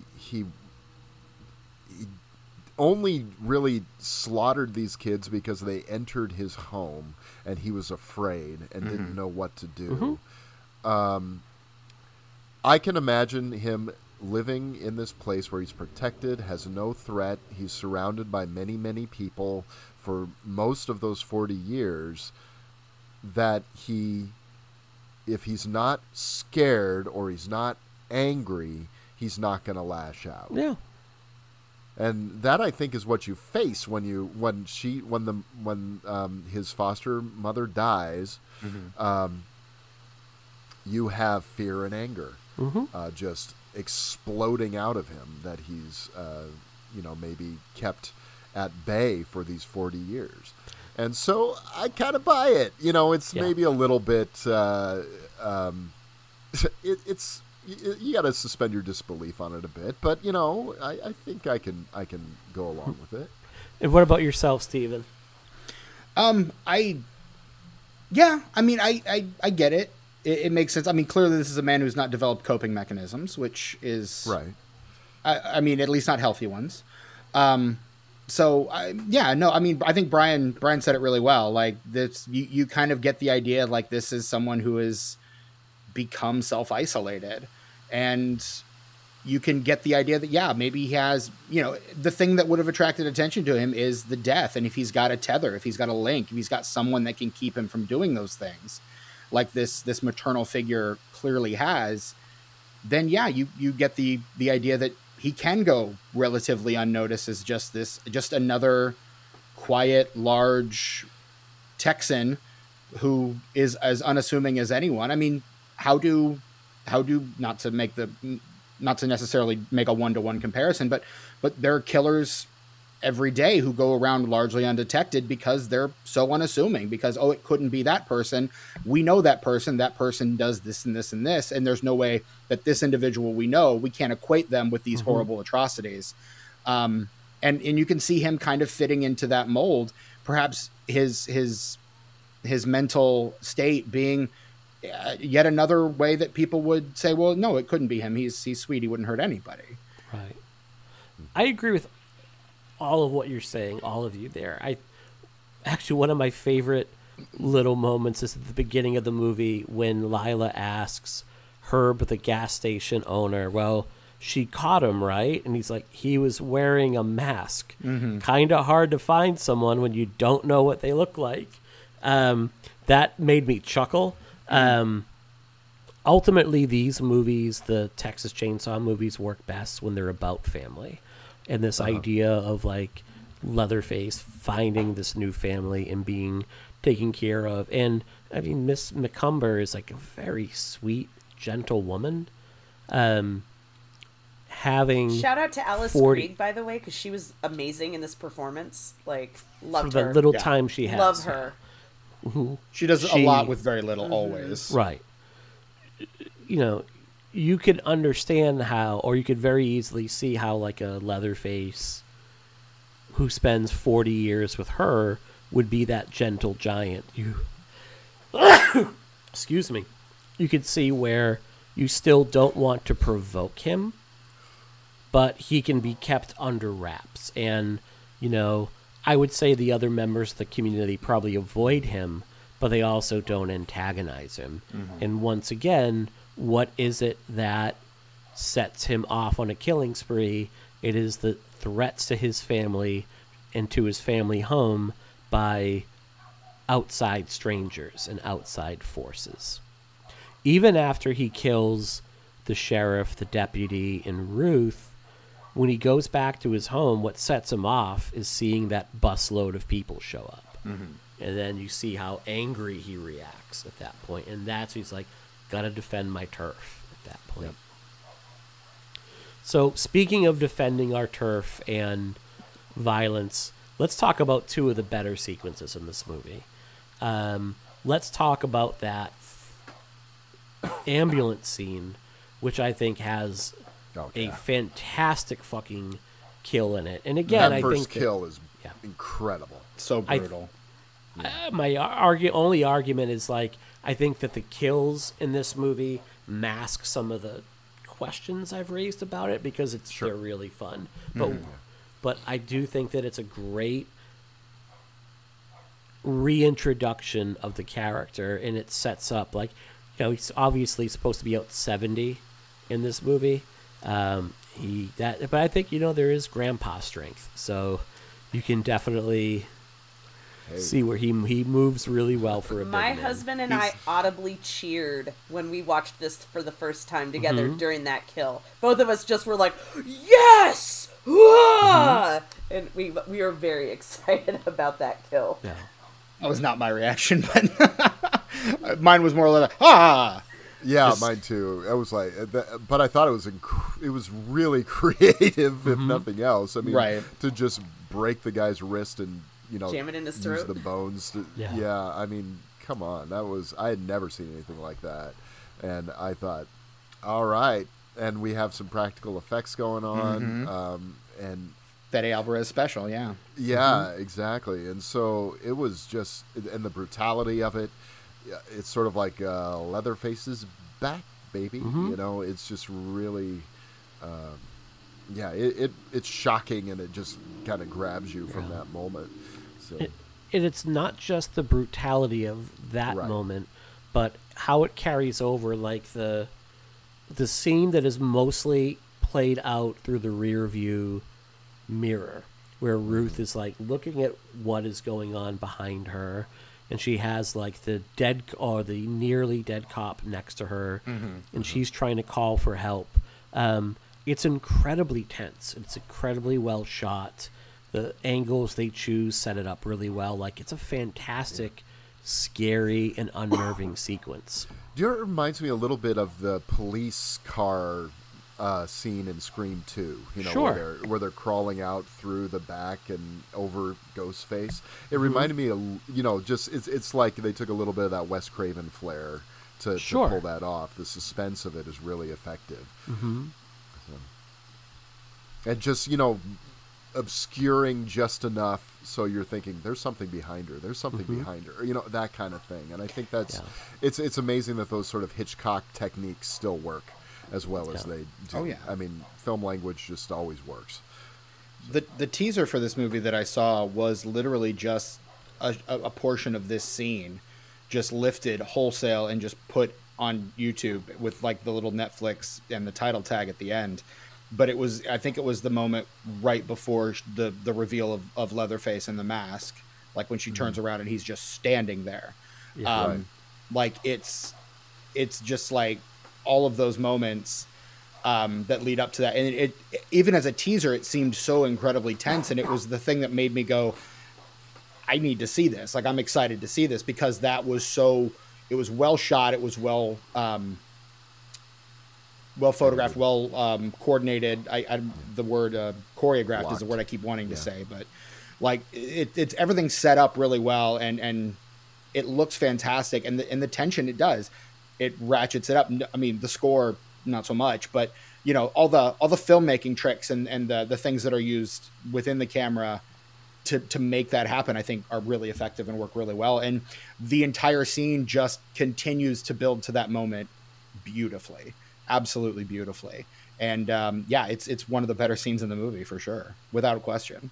I think the other standout sequence in this movie, and again, it was one of the teasers, it's absolutely ridiculous, and it's probably why including this scene in the movie is why I really like this. It is so over the top and so goofy and so silly, but when Leatherface gets on the party bus and everyone's immediate reaction, like they all raise their phones all at once. And you have a line, to me, this line is much more egregious than do your thing, cuz. Like, when the dude looks at him and is like, try anything and you're canceled, bro. Like, and again, portrayal of certain archetypes in this movie, like, that is such a horrible line, but it works for the kind of movie this is. And to your point, Steven, you get a good old-fashioned Texas-style massacre, like what everybody has really wanted since the first movie. Just Leatherface with that chainsaw carving up some meat while everybody screams and slides around. It's so bananas. The part of that scene where he takes the leg and just like throws it over his shoulder, I love it. I'm just like, golf clap, chef kiss. I'm like, notes. You go, cuz. Like, I am all about. Way to do your thing. I am team Leatherface 100% before this, but that leg toss, I was like, it's right. It's my boy. All the comments, like the live stream comments, like adds to the humor. This is so fake. David Blue, where I want to get in, David Blue Garcia is one of them, and it says, "Who is this clown?" And I was like, I love that. I was watching this with a friend of mine, and this is the first Texas Chainsaw Massacre film she's ever seen. Oh, dang. And she watched it with me just because I was like, I need to watch this for this podcast. You want in? And she's like, yeah, I guess, sure. So we sat down, we were watching it together, and I was like, yeah, so this is the only Chainsaw Massacre in the entire franchise. And she goes, okay, that raises a lot of questions. And I was like, ask away. I'd be happy to answer any of them. But it basically boils down to, yeah, there's a chainsaw, and there's at least one kill in every movie with a chainsaw, with I think the exception of 4, when there are no chainsaw massacres in that movie. But like, this is the first one where there's the promise of the title is delivered. There is a legitimate massacre of people with a chainsaw, and it lives up to the expectation. Like, even that final kill, as that woman as Charlotte is trying to climb out of the window, and he just walks up and just saws her in half, easy as you please, and her torso just falls, and you get the entrails kind of over the window. Like, it's those little kind of visceral touches, and the whole time my friend's just sitting there going, oh my god, oh my god, oh my god. And I'm like, do we need to like pause? You need to take it? She's like, no, it's oh my god. Like, it's just one thing after another, and the hits just keep on coming. Yeah. But I love the fact that it's punctuated by those live stream comments, like, oh, we're gonna totally indict this guy. Honestly, if Leatherface wasn't canceled after 1973, can Leatherface be canceled at this point? But I don't know that. Yeah, just the humor of those little comments rolling through as just literally chaos and death is unfolding is, I think, more of an indictment of the culture than anything in this movie. I would love to talk to people whose introduction to this franchise is this movie, like your friend. Like, because like I think of movies that like I saw as a kid where I got introduced to, like, say, Freddy Krueger through Wes Craven's New Nightmare. So like I came in really at the tail end of those movies. Yeah. And then went back much later and rewatched everything. Like, I'm curious how this movie hits for new horror fans who may not have seen anything else Texas Chainsaw. My first Texas Chainsaw movie was the remake. And so I will be I love the original now, but when I first saw the original after seeing the remake, I didn't like it as much at that time. Like, it has taken me a long time to grow into my love of this franchise. And so I'm curious how this movie works for first-time watchers versus the, like, experienced Texas Chainsaw fan. Her experience with it was very similar to my own. Okay. And it's not that she's not necessarily a new horror fan. It's just this franchise has just been a blind spot. Got it. For her. So, it's not one that she's visited before. Whereas I caught this one for the first time the first one for a couple years ago, for the first time, and have kind of steadily started watching more and more, and then just did the full franchise rewatch this year because what the hell.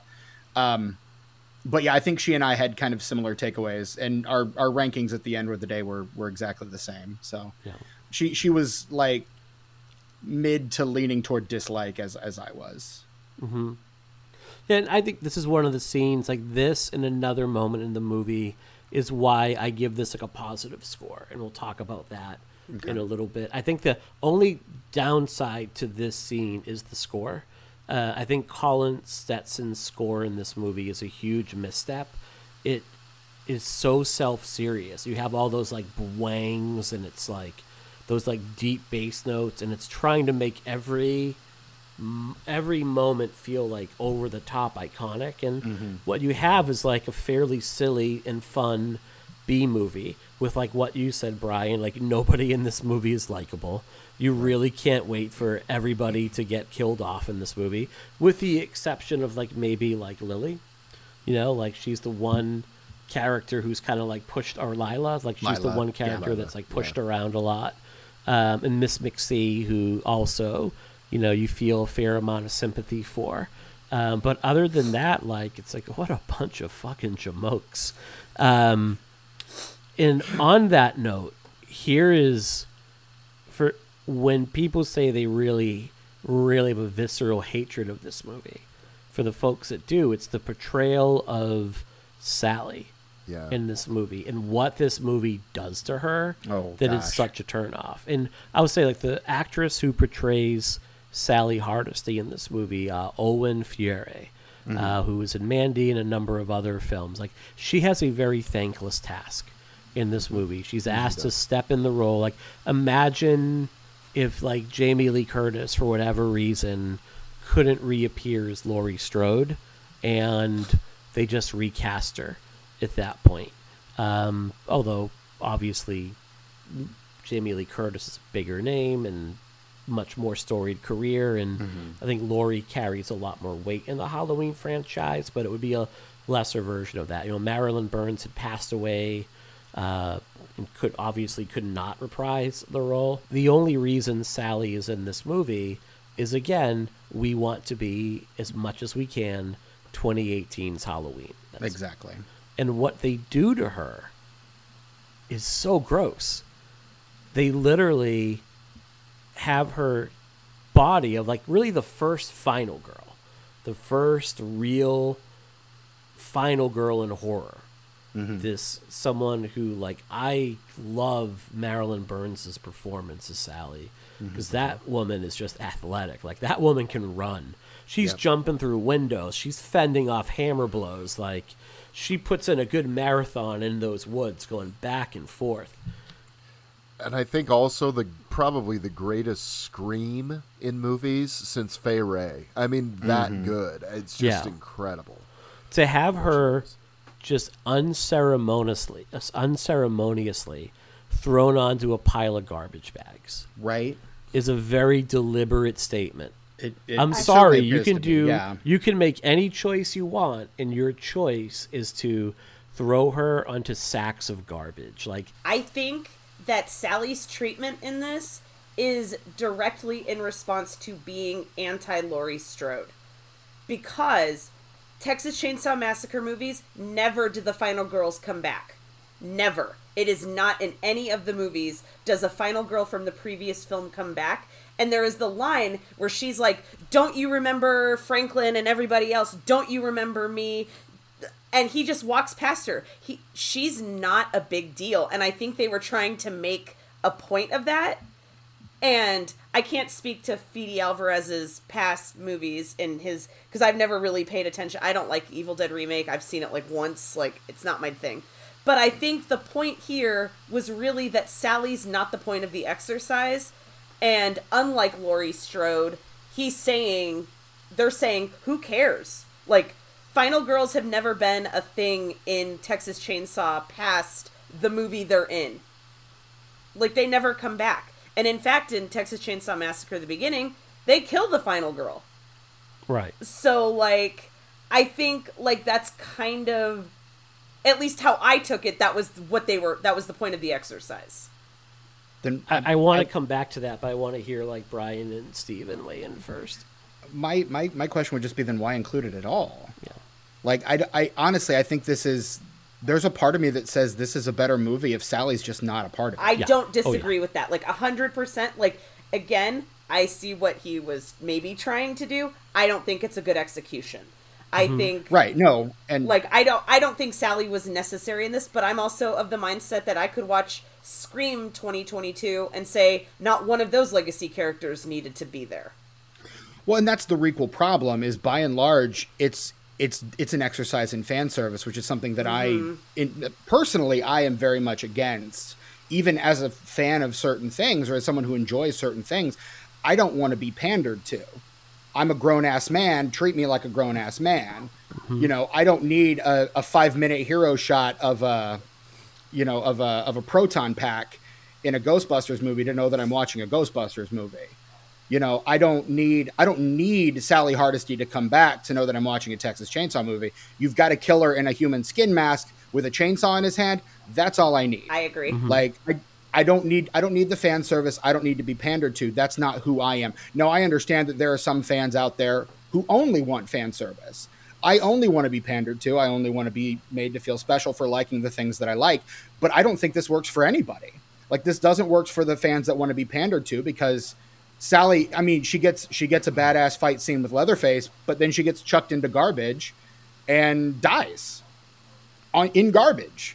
Like, and then it doesn't work for, the people like me, because it still feels like, well, we did our part. We trotted out, the oldster and let him, even though it's not the real oldster, we trotted her out and she's here. Aren't you happy? Like, this is not for anybody. This is merely just an opportunity to try to have your cake and eat it too. And ultimately your cake goes bad in the fridge. This is why, as much as I like this movie, for me it's like a 3.5 out of a 5, because they do some cool things, they don't execute them right. And I think Sally was fan service that nobody needed. You want good Marilyn Burns fan service, go watch Texas Chainsaw 3D. Like, that fan service I think was far superior.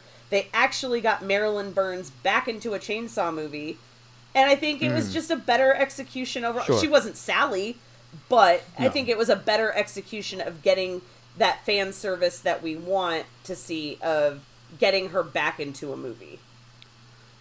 Brian, how about yourself?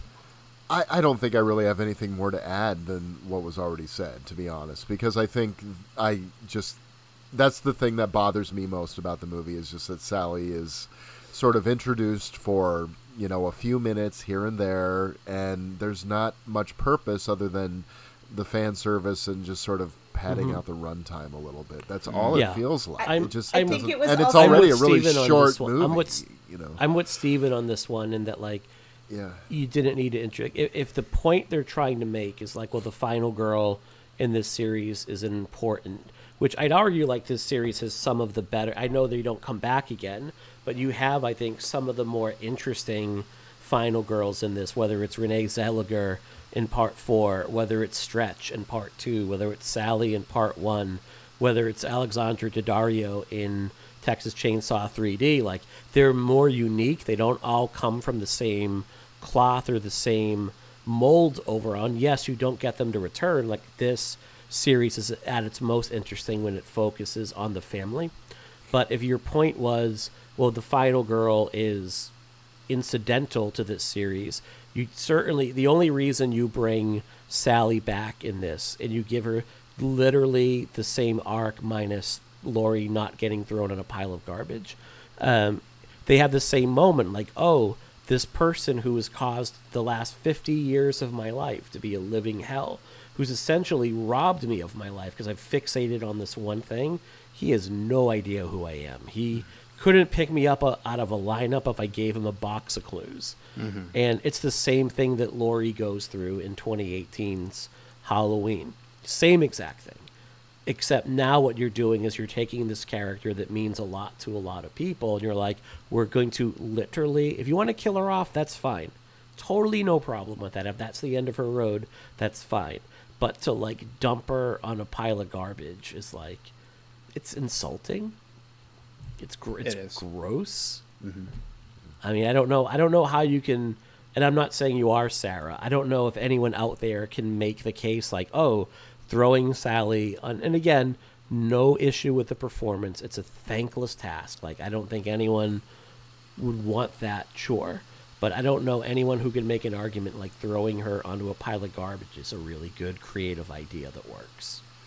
Maybe they should have thrown in a callback to Mandy and have given her a giant chainsaw and she fights him with that, or something. That would have been way too close to 2 for me. That would have been way too close to 2. It would have made me enjoy this more, honestly. Well, right. but what I mean is just give her a fighting chance in this. Yes, right. Because I mean she shows up, and it's sort of like every other character that shows up to be the hero. When Richter shows up to be the hero, he immediately gets killed. When Dante shows up to be the hero, immediately killed.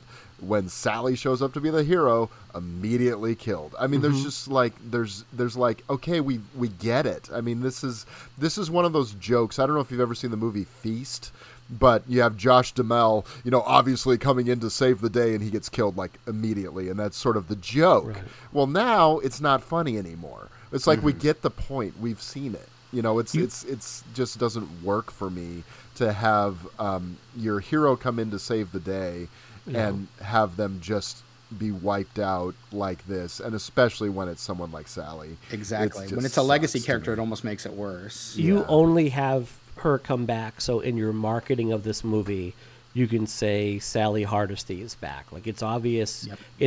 It's like movie making cynicism at its near worst, because you obviously don't care. But what I find oddest about that marketing technique is Sally has not been in any other Texas Chainsaw Massacre movie. Like, I get it for Halloween because Laurie Strode has been in several, like majority of the franchise she's been in. But this one, like, but Texas Chainsaw Massacre, like, where was the fan service there? Like, who, like... But then you can argue for the first time in, like, 40 years, this character returns, where with, like, even with, like, Jamie Lee Curtis coming back, you can say, oh, you mean, like, in H2O? Like, that one?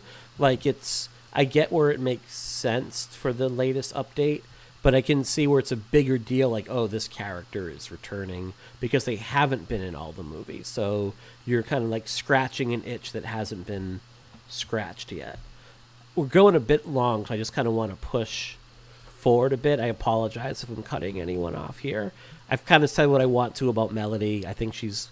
So the last thing I have really is, let's talk about the last scene in this movie, because I think this is where Steven and I might debate, because I am on the record, Melody is the worst goddamn character in this franchise. Like, I can understand, like, I'm obviously not Team Franklin, but I can understand why he's so angry and childish and pissed off. Like, poor dude, like, is just trying to take a leak at the start of the movie, and he gets, like, rolled down a hill in his own piss. Like, okay, I'm going to be a bit cranky. You know, he thinks he makes a new buddy in The Hitchhiker, and he gets stabbed in the hand, right? He's left behind while his friends are running around the house and swimming. Like, yeah, I'm going to be ticked off at that point.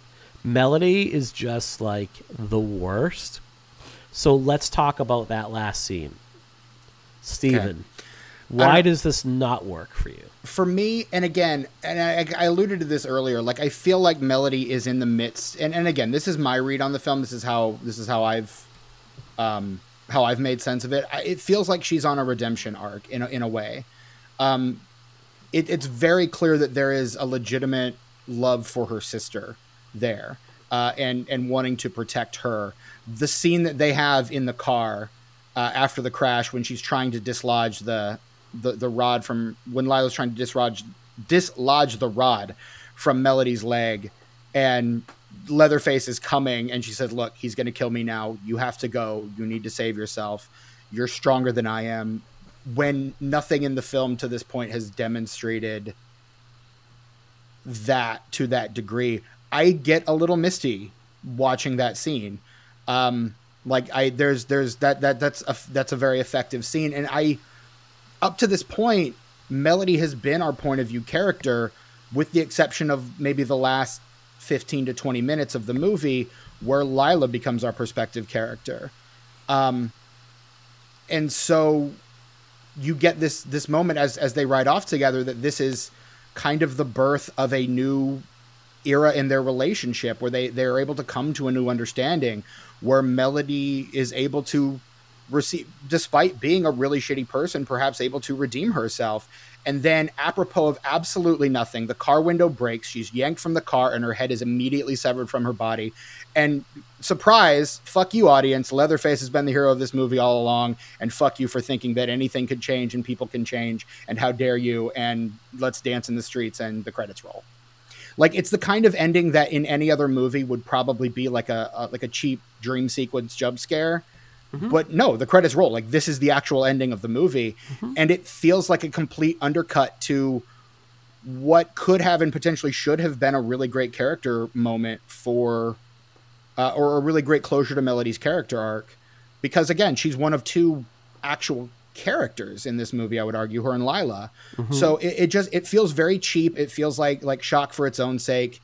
And I don't know. It took this movie down a whole star for me in my rating. Like, I was very mid on this movie as I was watching it, but leaning more positive.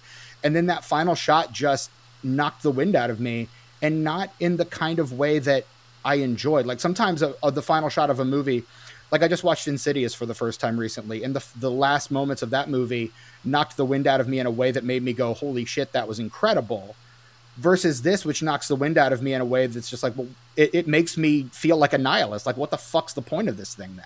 Like, if that's the way you end this movie, why the hell did I just watch it? Mm-hmm. But again, that's me. Obviously, I think I'm probably the only one to hold that opinion here. So I'm anxious to hear your guys' thoughts on it.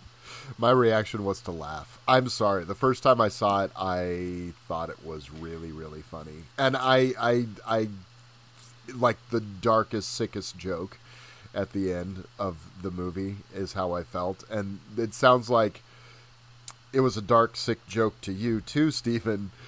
Just not one I found funny. In a way that was funny at all, yeah. In fairness, Brian, and I think I told you this yesterday when we were chatting, I think after the record, that was my reaction when Mrs. Voorhees gets her head cut off at the end of the original Friday the 13th. Right, yeah. Was to laugh. So it's not that I'm morally opposed to decapitation, it's just that this one felt especially cheap. Right. In movies. Yeah. As with cannibalism, I'm not opposed to decapitation in film. Right. I kind of like that she doesn't get redemption, because I don't think everybody in life gets redemption. Like, you can, if you fuck up, sometimes you can have your redemption arc, and sometimes you fucked up and you have to kind of answer for that. And I think she had to answer, like, you don't get away from Leatherface. Like, it's just like one person gets away from Leatherface. Like, that's how this is. We kind of expect that in a Texas Chainsaw movie.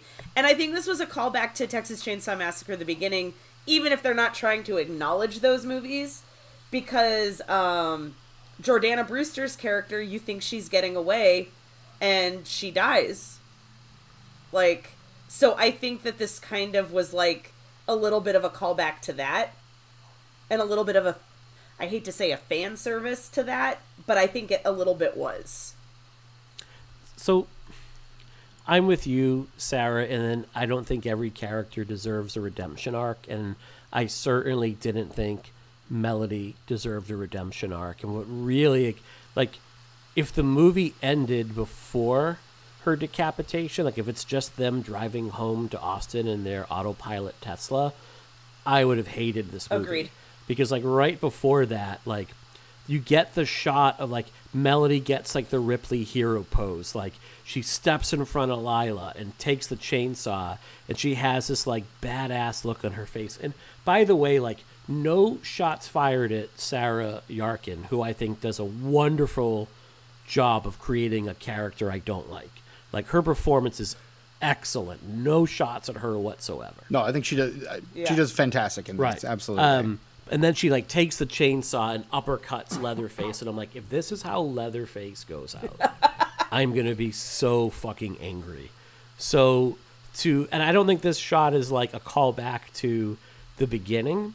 This is a callback to the end of Texas Chainsaw Massacre 1972, because you have, like, I laughed, like, the three funniest endings to a movie ever: Caddyshack with Rodney Dangerfield saying, "Hey everybody, we're all gonna get laid," Saint Maud, and 2022's Texas Chainsaw Massacre. I laughed so hard that tears were coming out of my eyes, because, like, to pull her out and then immediately playtime is over, cut off her head, and you have Lila through the sunroof as the car slowly drives away and she can't do anything about it, and it's just like Sally in the back of the pickup truck at the end of the first movie, except instead of, like, this cry of, like, this scream of, like, I can't believe I got away, you have these harrowing cries because her sister's been decapitated. And then you have, like, again, Mike, has anyone told you you're kind of a sick fuck?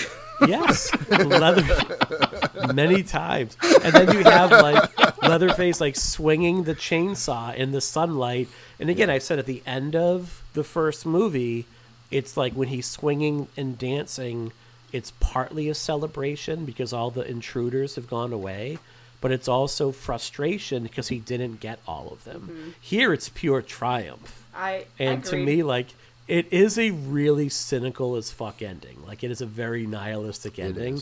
I usually don't like nihilistic endings, but because if you did the same thing to Lila, I wouldn't like this scene as much. Because it was Melody. Agreed. Who I had such a strong negative reaction to. I'm like, A+. You know, David Blue Garcia, you've redeemed yourself. I nominate this for all the awards. Like, this might make my top. Like, as hard as I've been on this movie, this might make my top 10 for the year, and it's been a great year for horror movies just for the ending of this movie. It was a get 'em cuz moment. It was a total get 'em cuz moment, and he did get him, and the cuzes were indeed gotten. And I can get why someone would hate that moment, but it might make my top 10 by the skin of its teeth, just based on that one. It's just such a good kill. It's so good. Like, Texas Chainsaw Massacre is never supposed to have a truly, quote-unquote, happy ending. Right.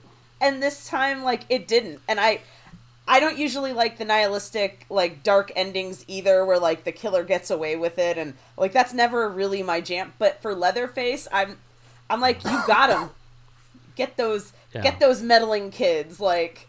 I have had so much fun talking about this franchise. Like, even when all the movies aren't bangers, the discussions about the movies have been an absolute blast. And I thank all of our panelists and guests for that, because they're like, this series takes so many wild swings and it tries to do so much, and it doesn't always work, and it's messy as fuck.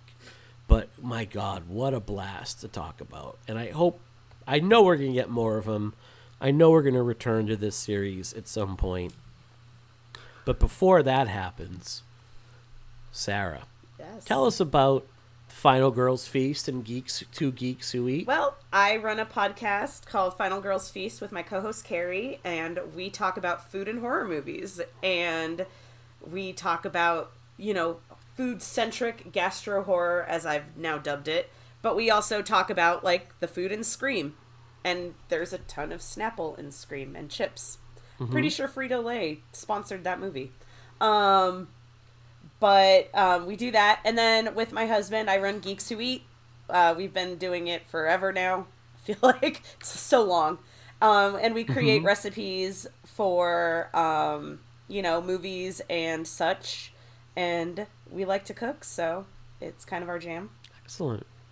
I feel, and I put this in my notes, I feel like I missed a real marketing opportunity to not have you do like 5 minutes at the end of every Texas Chainsaw episode we did to just give us like a recipe you would pair with that movie. So what would you pair with 2022's Texas Chainsaw Massacre? Ooh, I would... You get that shot of the brisket and the barbecue. I mean, I did do an all the meat sliders for Leatherface, where I literally did sliders that had pulled pork, brisket, and sausage. They were so good. Oh, yeah. And I took photos with my hand covered in barbecue sauce for them and made little hooks out of wire for the garnish. And they were really cool. I've also done Texas Chainsaw Bloody Marylands. So, like, I mean, I feel like these movies just lend themselves to any sort of bloody Maryland, Bloody Mary, barbecue. I would always eat barbecue, but I would maybe do like avocado toast with brisket. Okay. Like, I think that would. I like that. I think that would be good like choice. some, burnt ends and a little bit of avocado on some schmancy bread. I think you've got a winner there. Wash it down with a double soy chai latte with some pumpkin spice. Yeah. I think you got yourself a good pairing. I think maybe when we eventually do like the Human Centipede franchise, we'll have you do your food taste for that trilogy. I won't watch I've seen the first one and I started the second one and I turned it off after 5 minutes. I was like, I can't do it. Nope, I'm out. Yeah, Mike, you're willing to consider Human Centipede, but not Hellraiser? 3 movies versus how many? I would still argue that Hellraiser's less painful. You get a great first movie, a good second, a good third. I'm sure the new one it's getting like excellent reviews. But so it's like getting excellent bread and then putting diarrhea in between those 2 slices of bread. So anyway, Brian, I'm not going to say, speaking of diarrhea, I will edit that part. Thank you. You're not going to say what you just not said. Not going to say that. Classic. I'm not well going to done, say Mike. the words that just came out of my mouth. Right. I will edit that out, future Mike.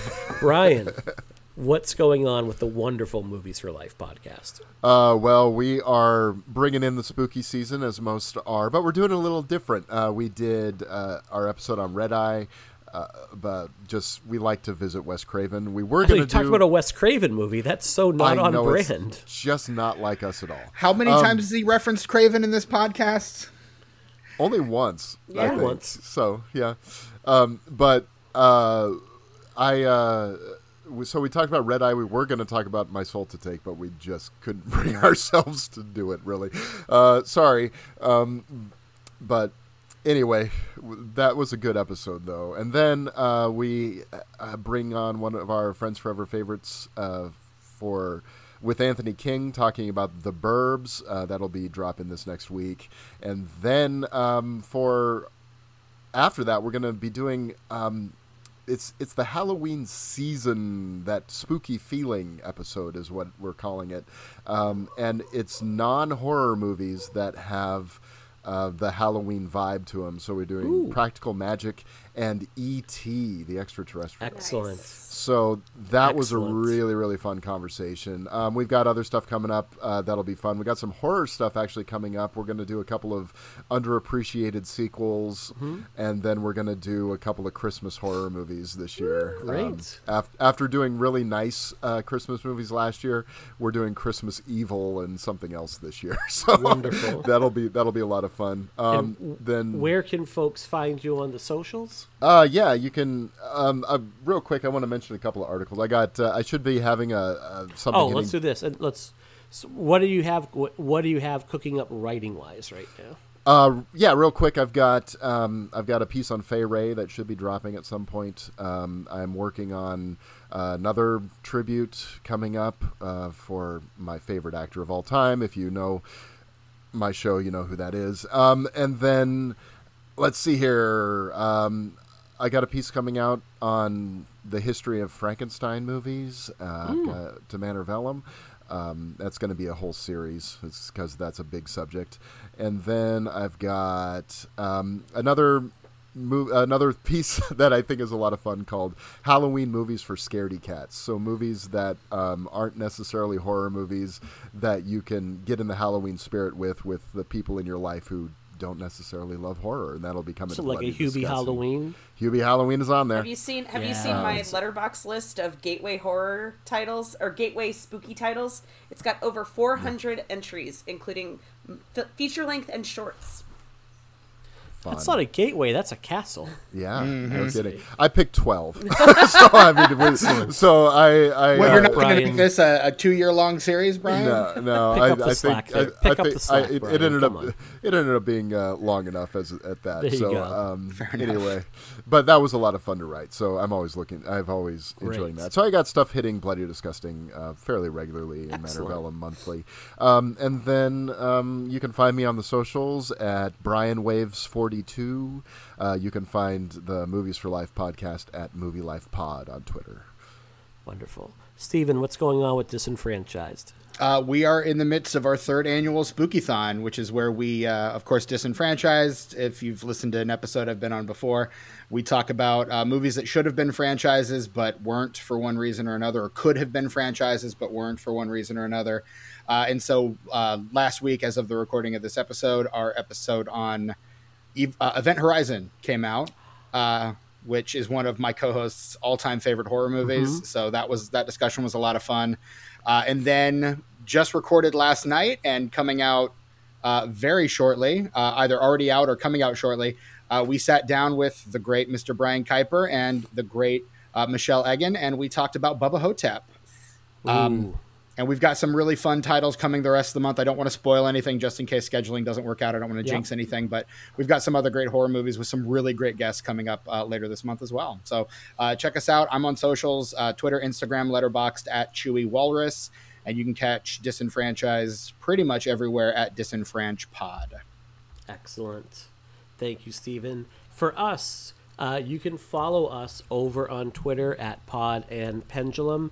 I'm trying to be a little bit more active on that account as of late. I could still do more there. And you can also follow me at Mike_Snoonian.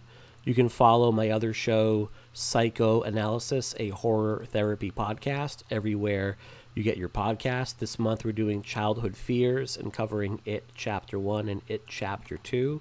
Please, if you enjoyed this show, rate, review, and subscribe to us.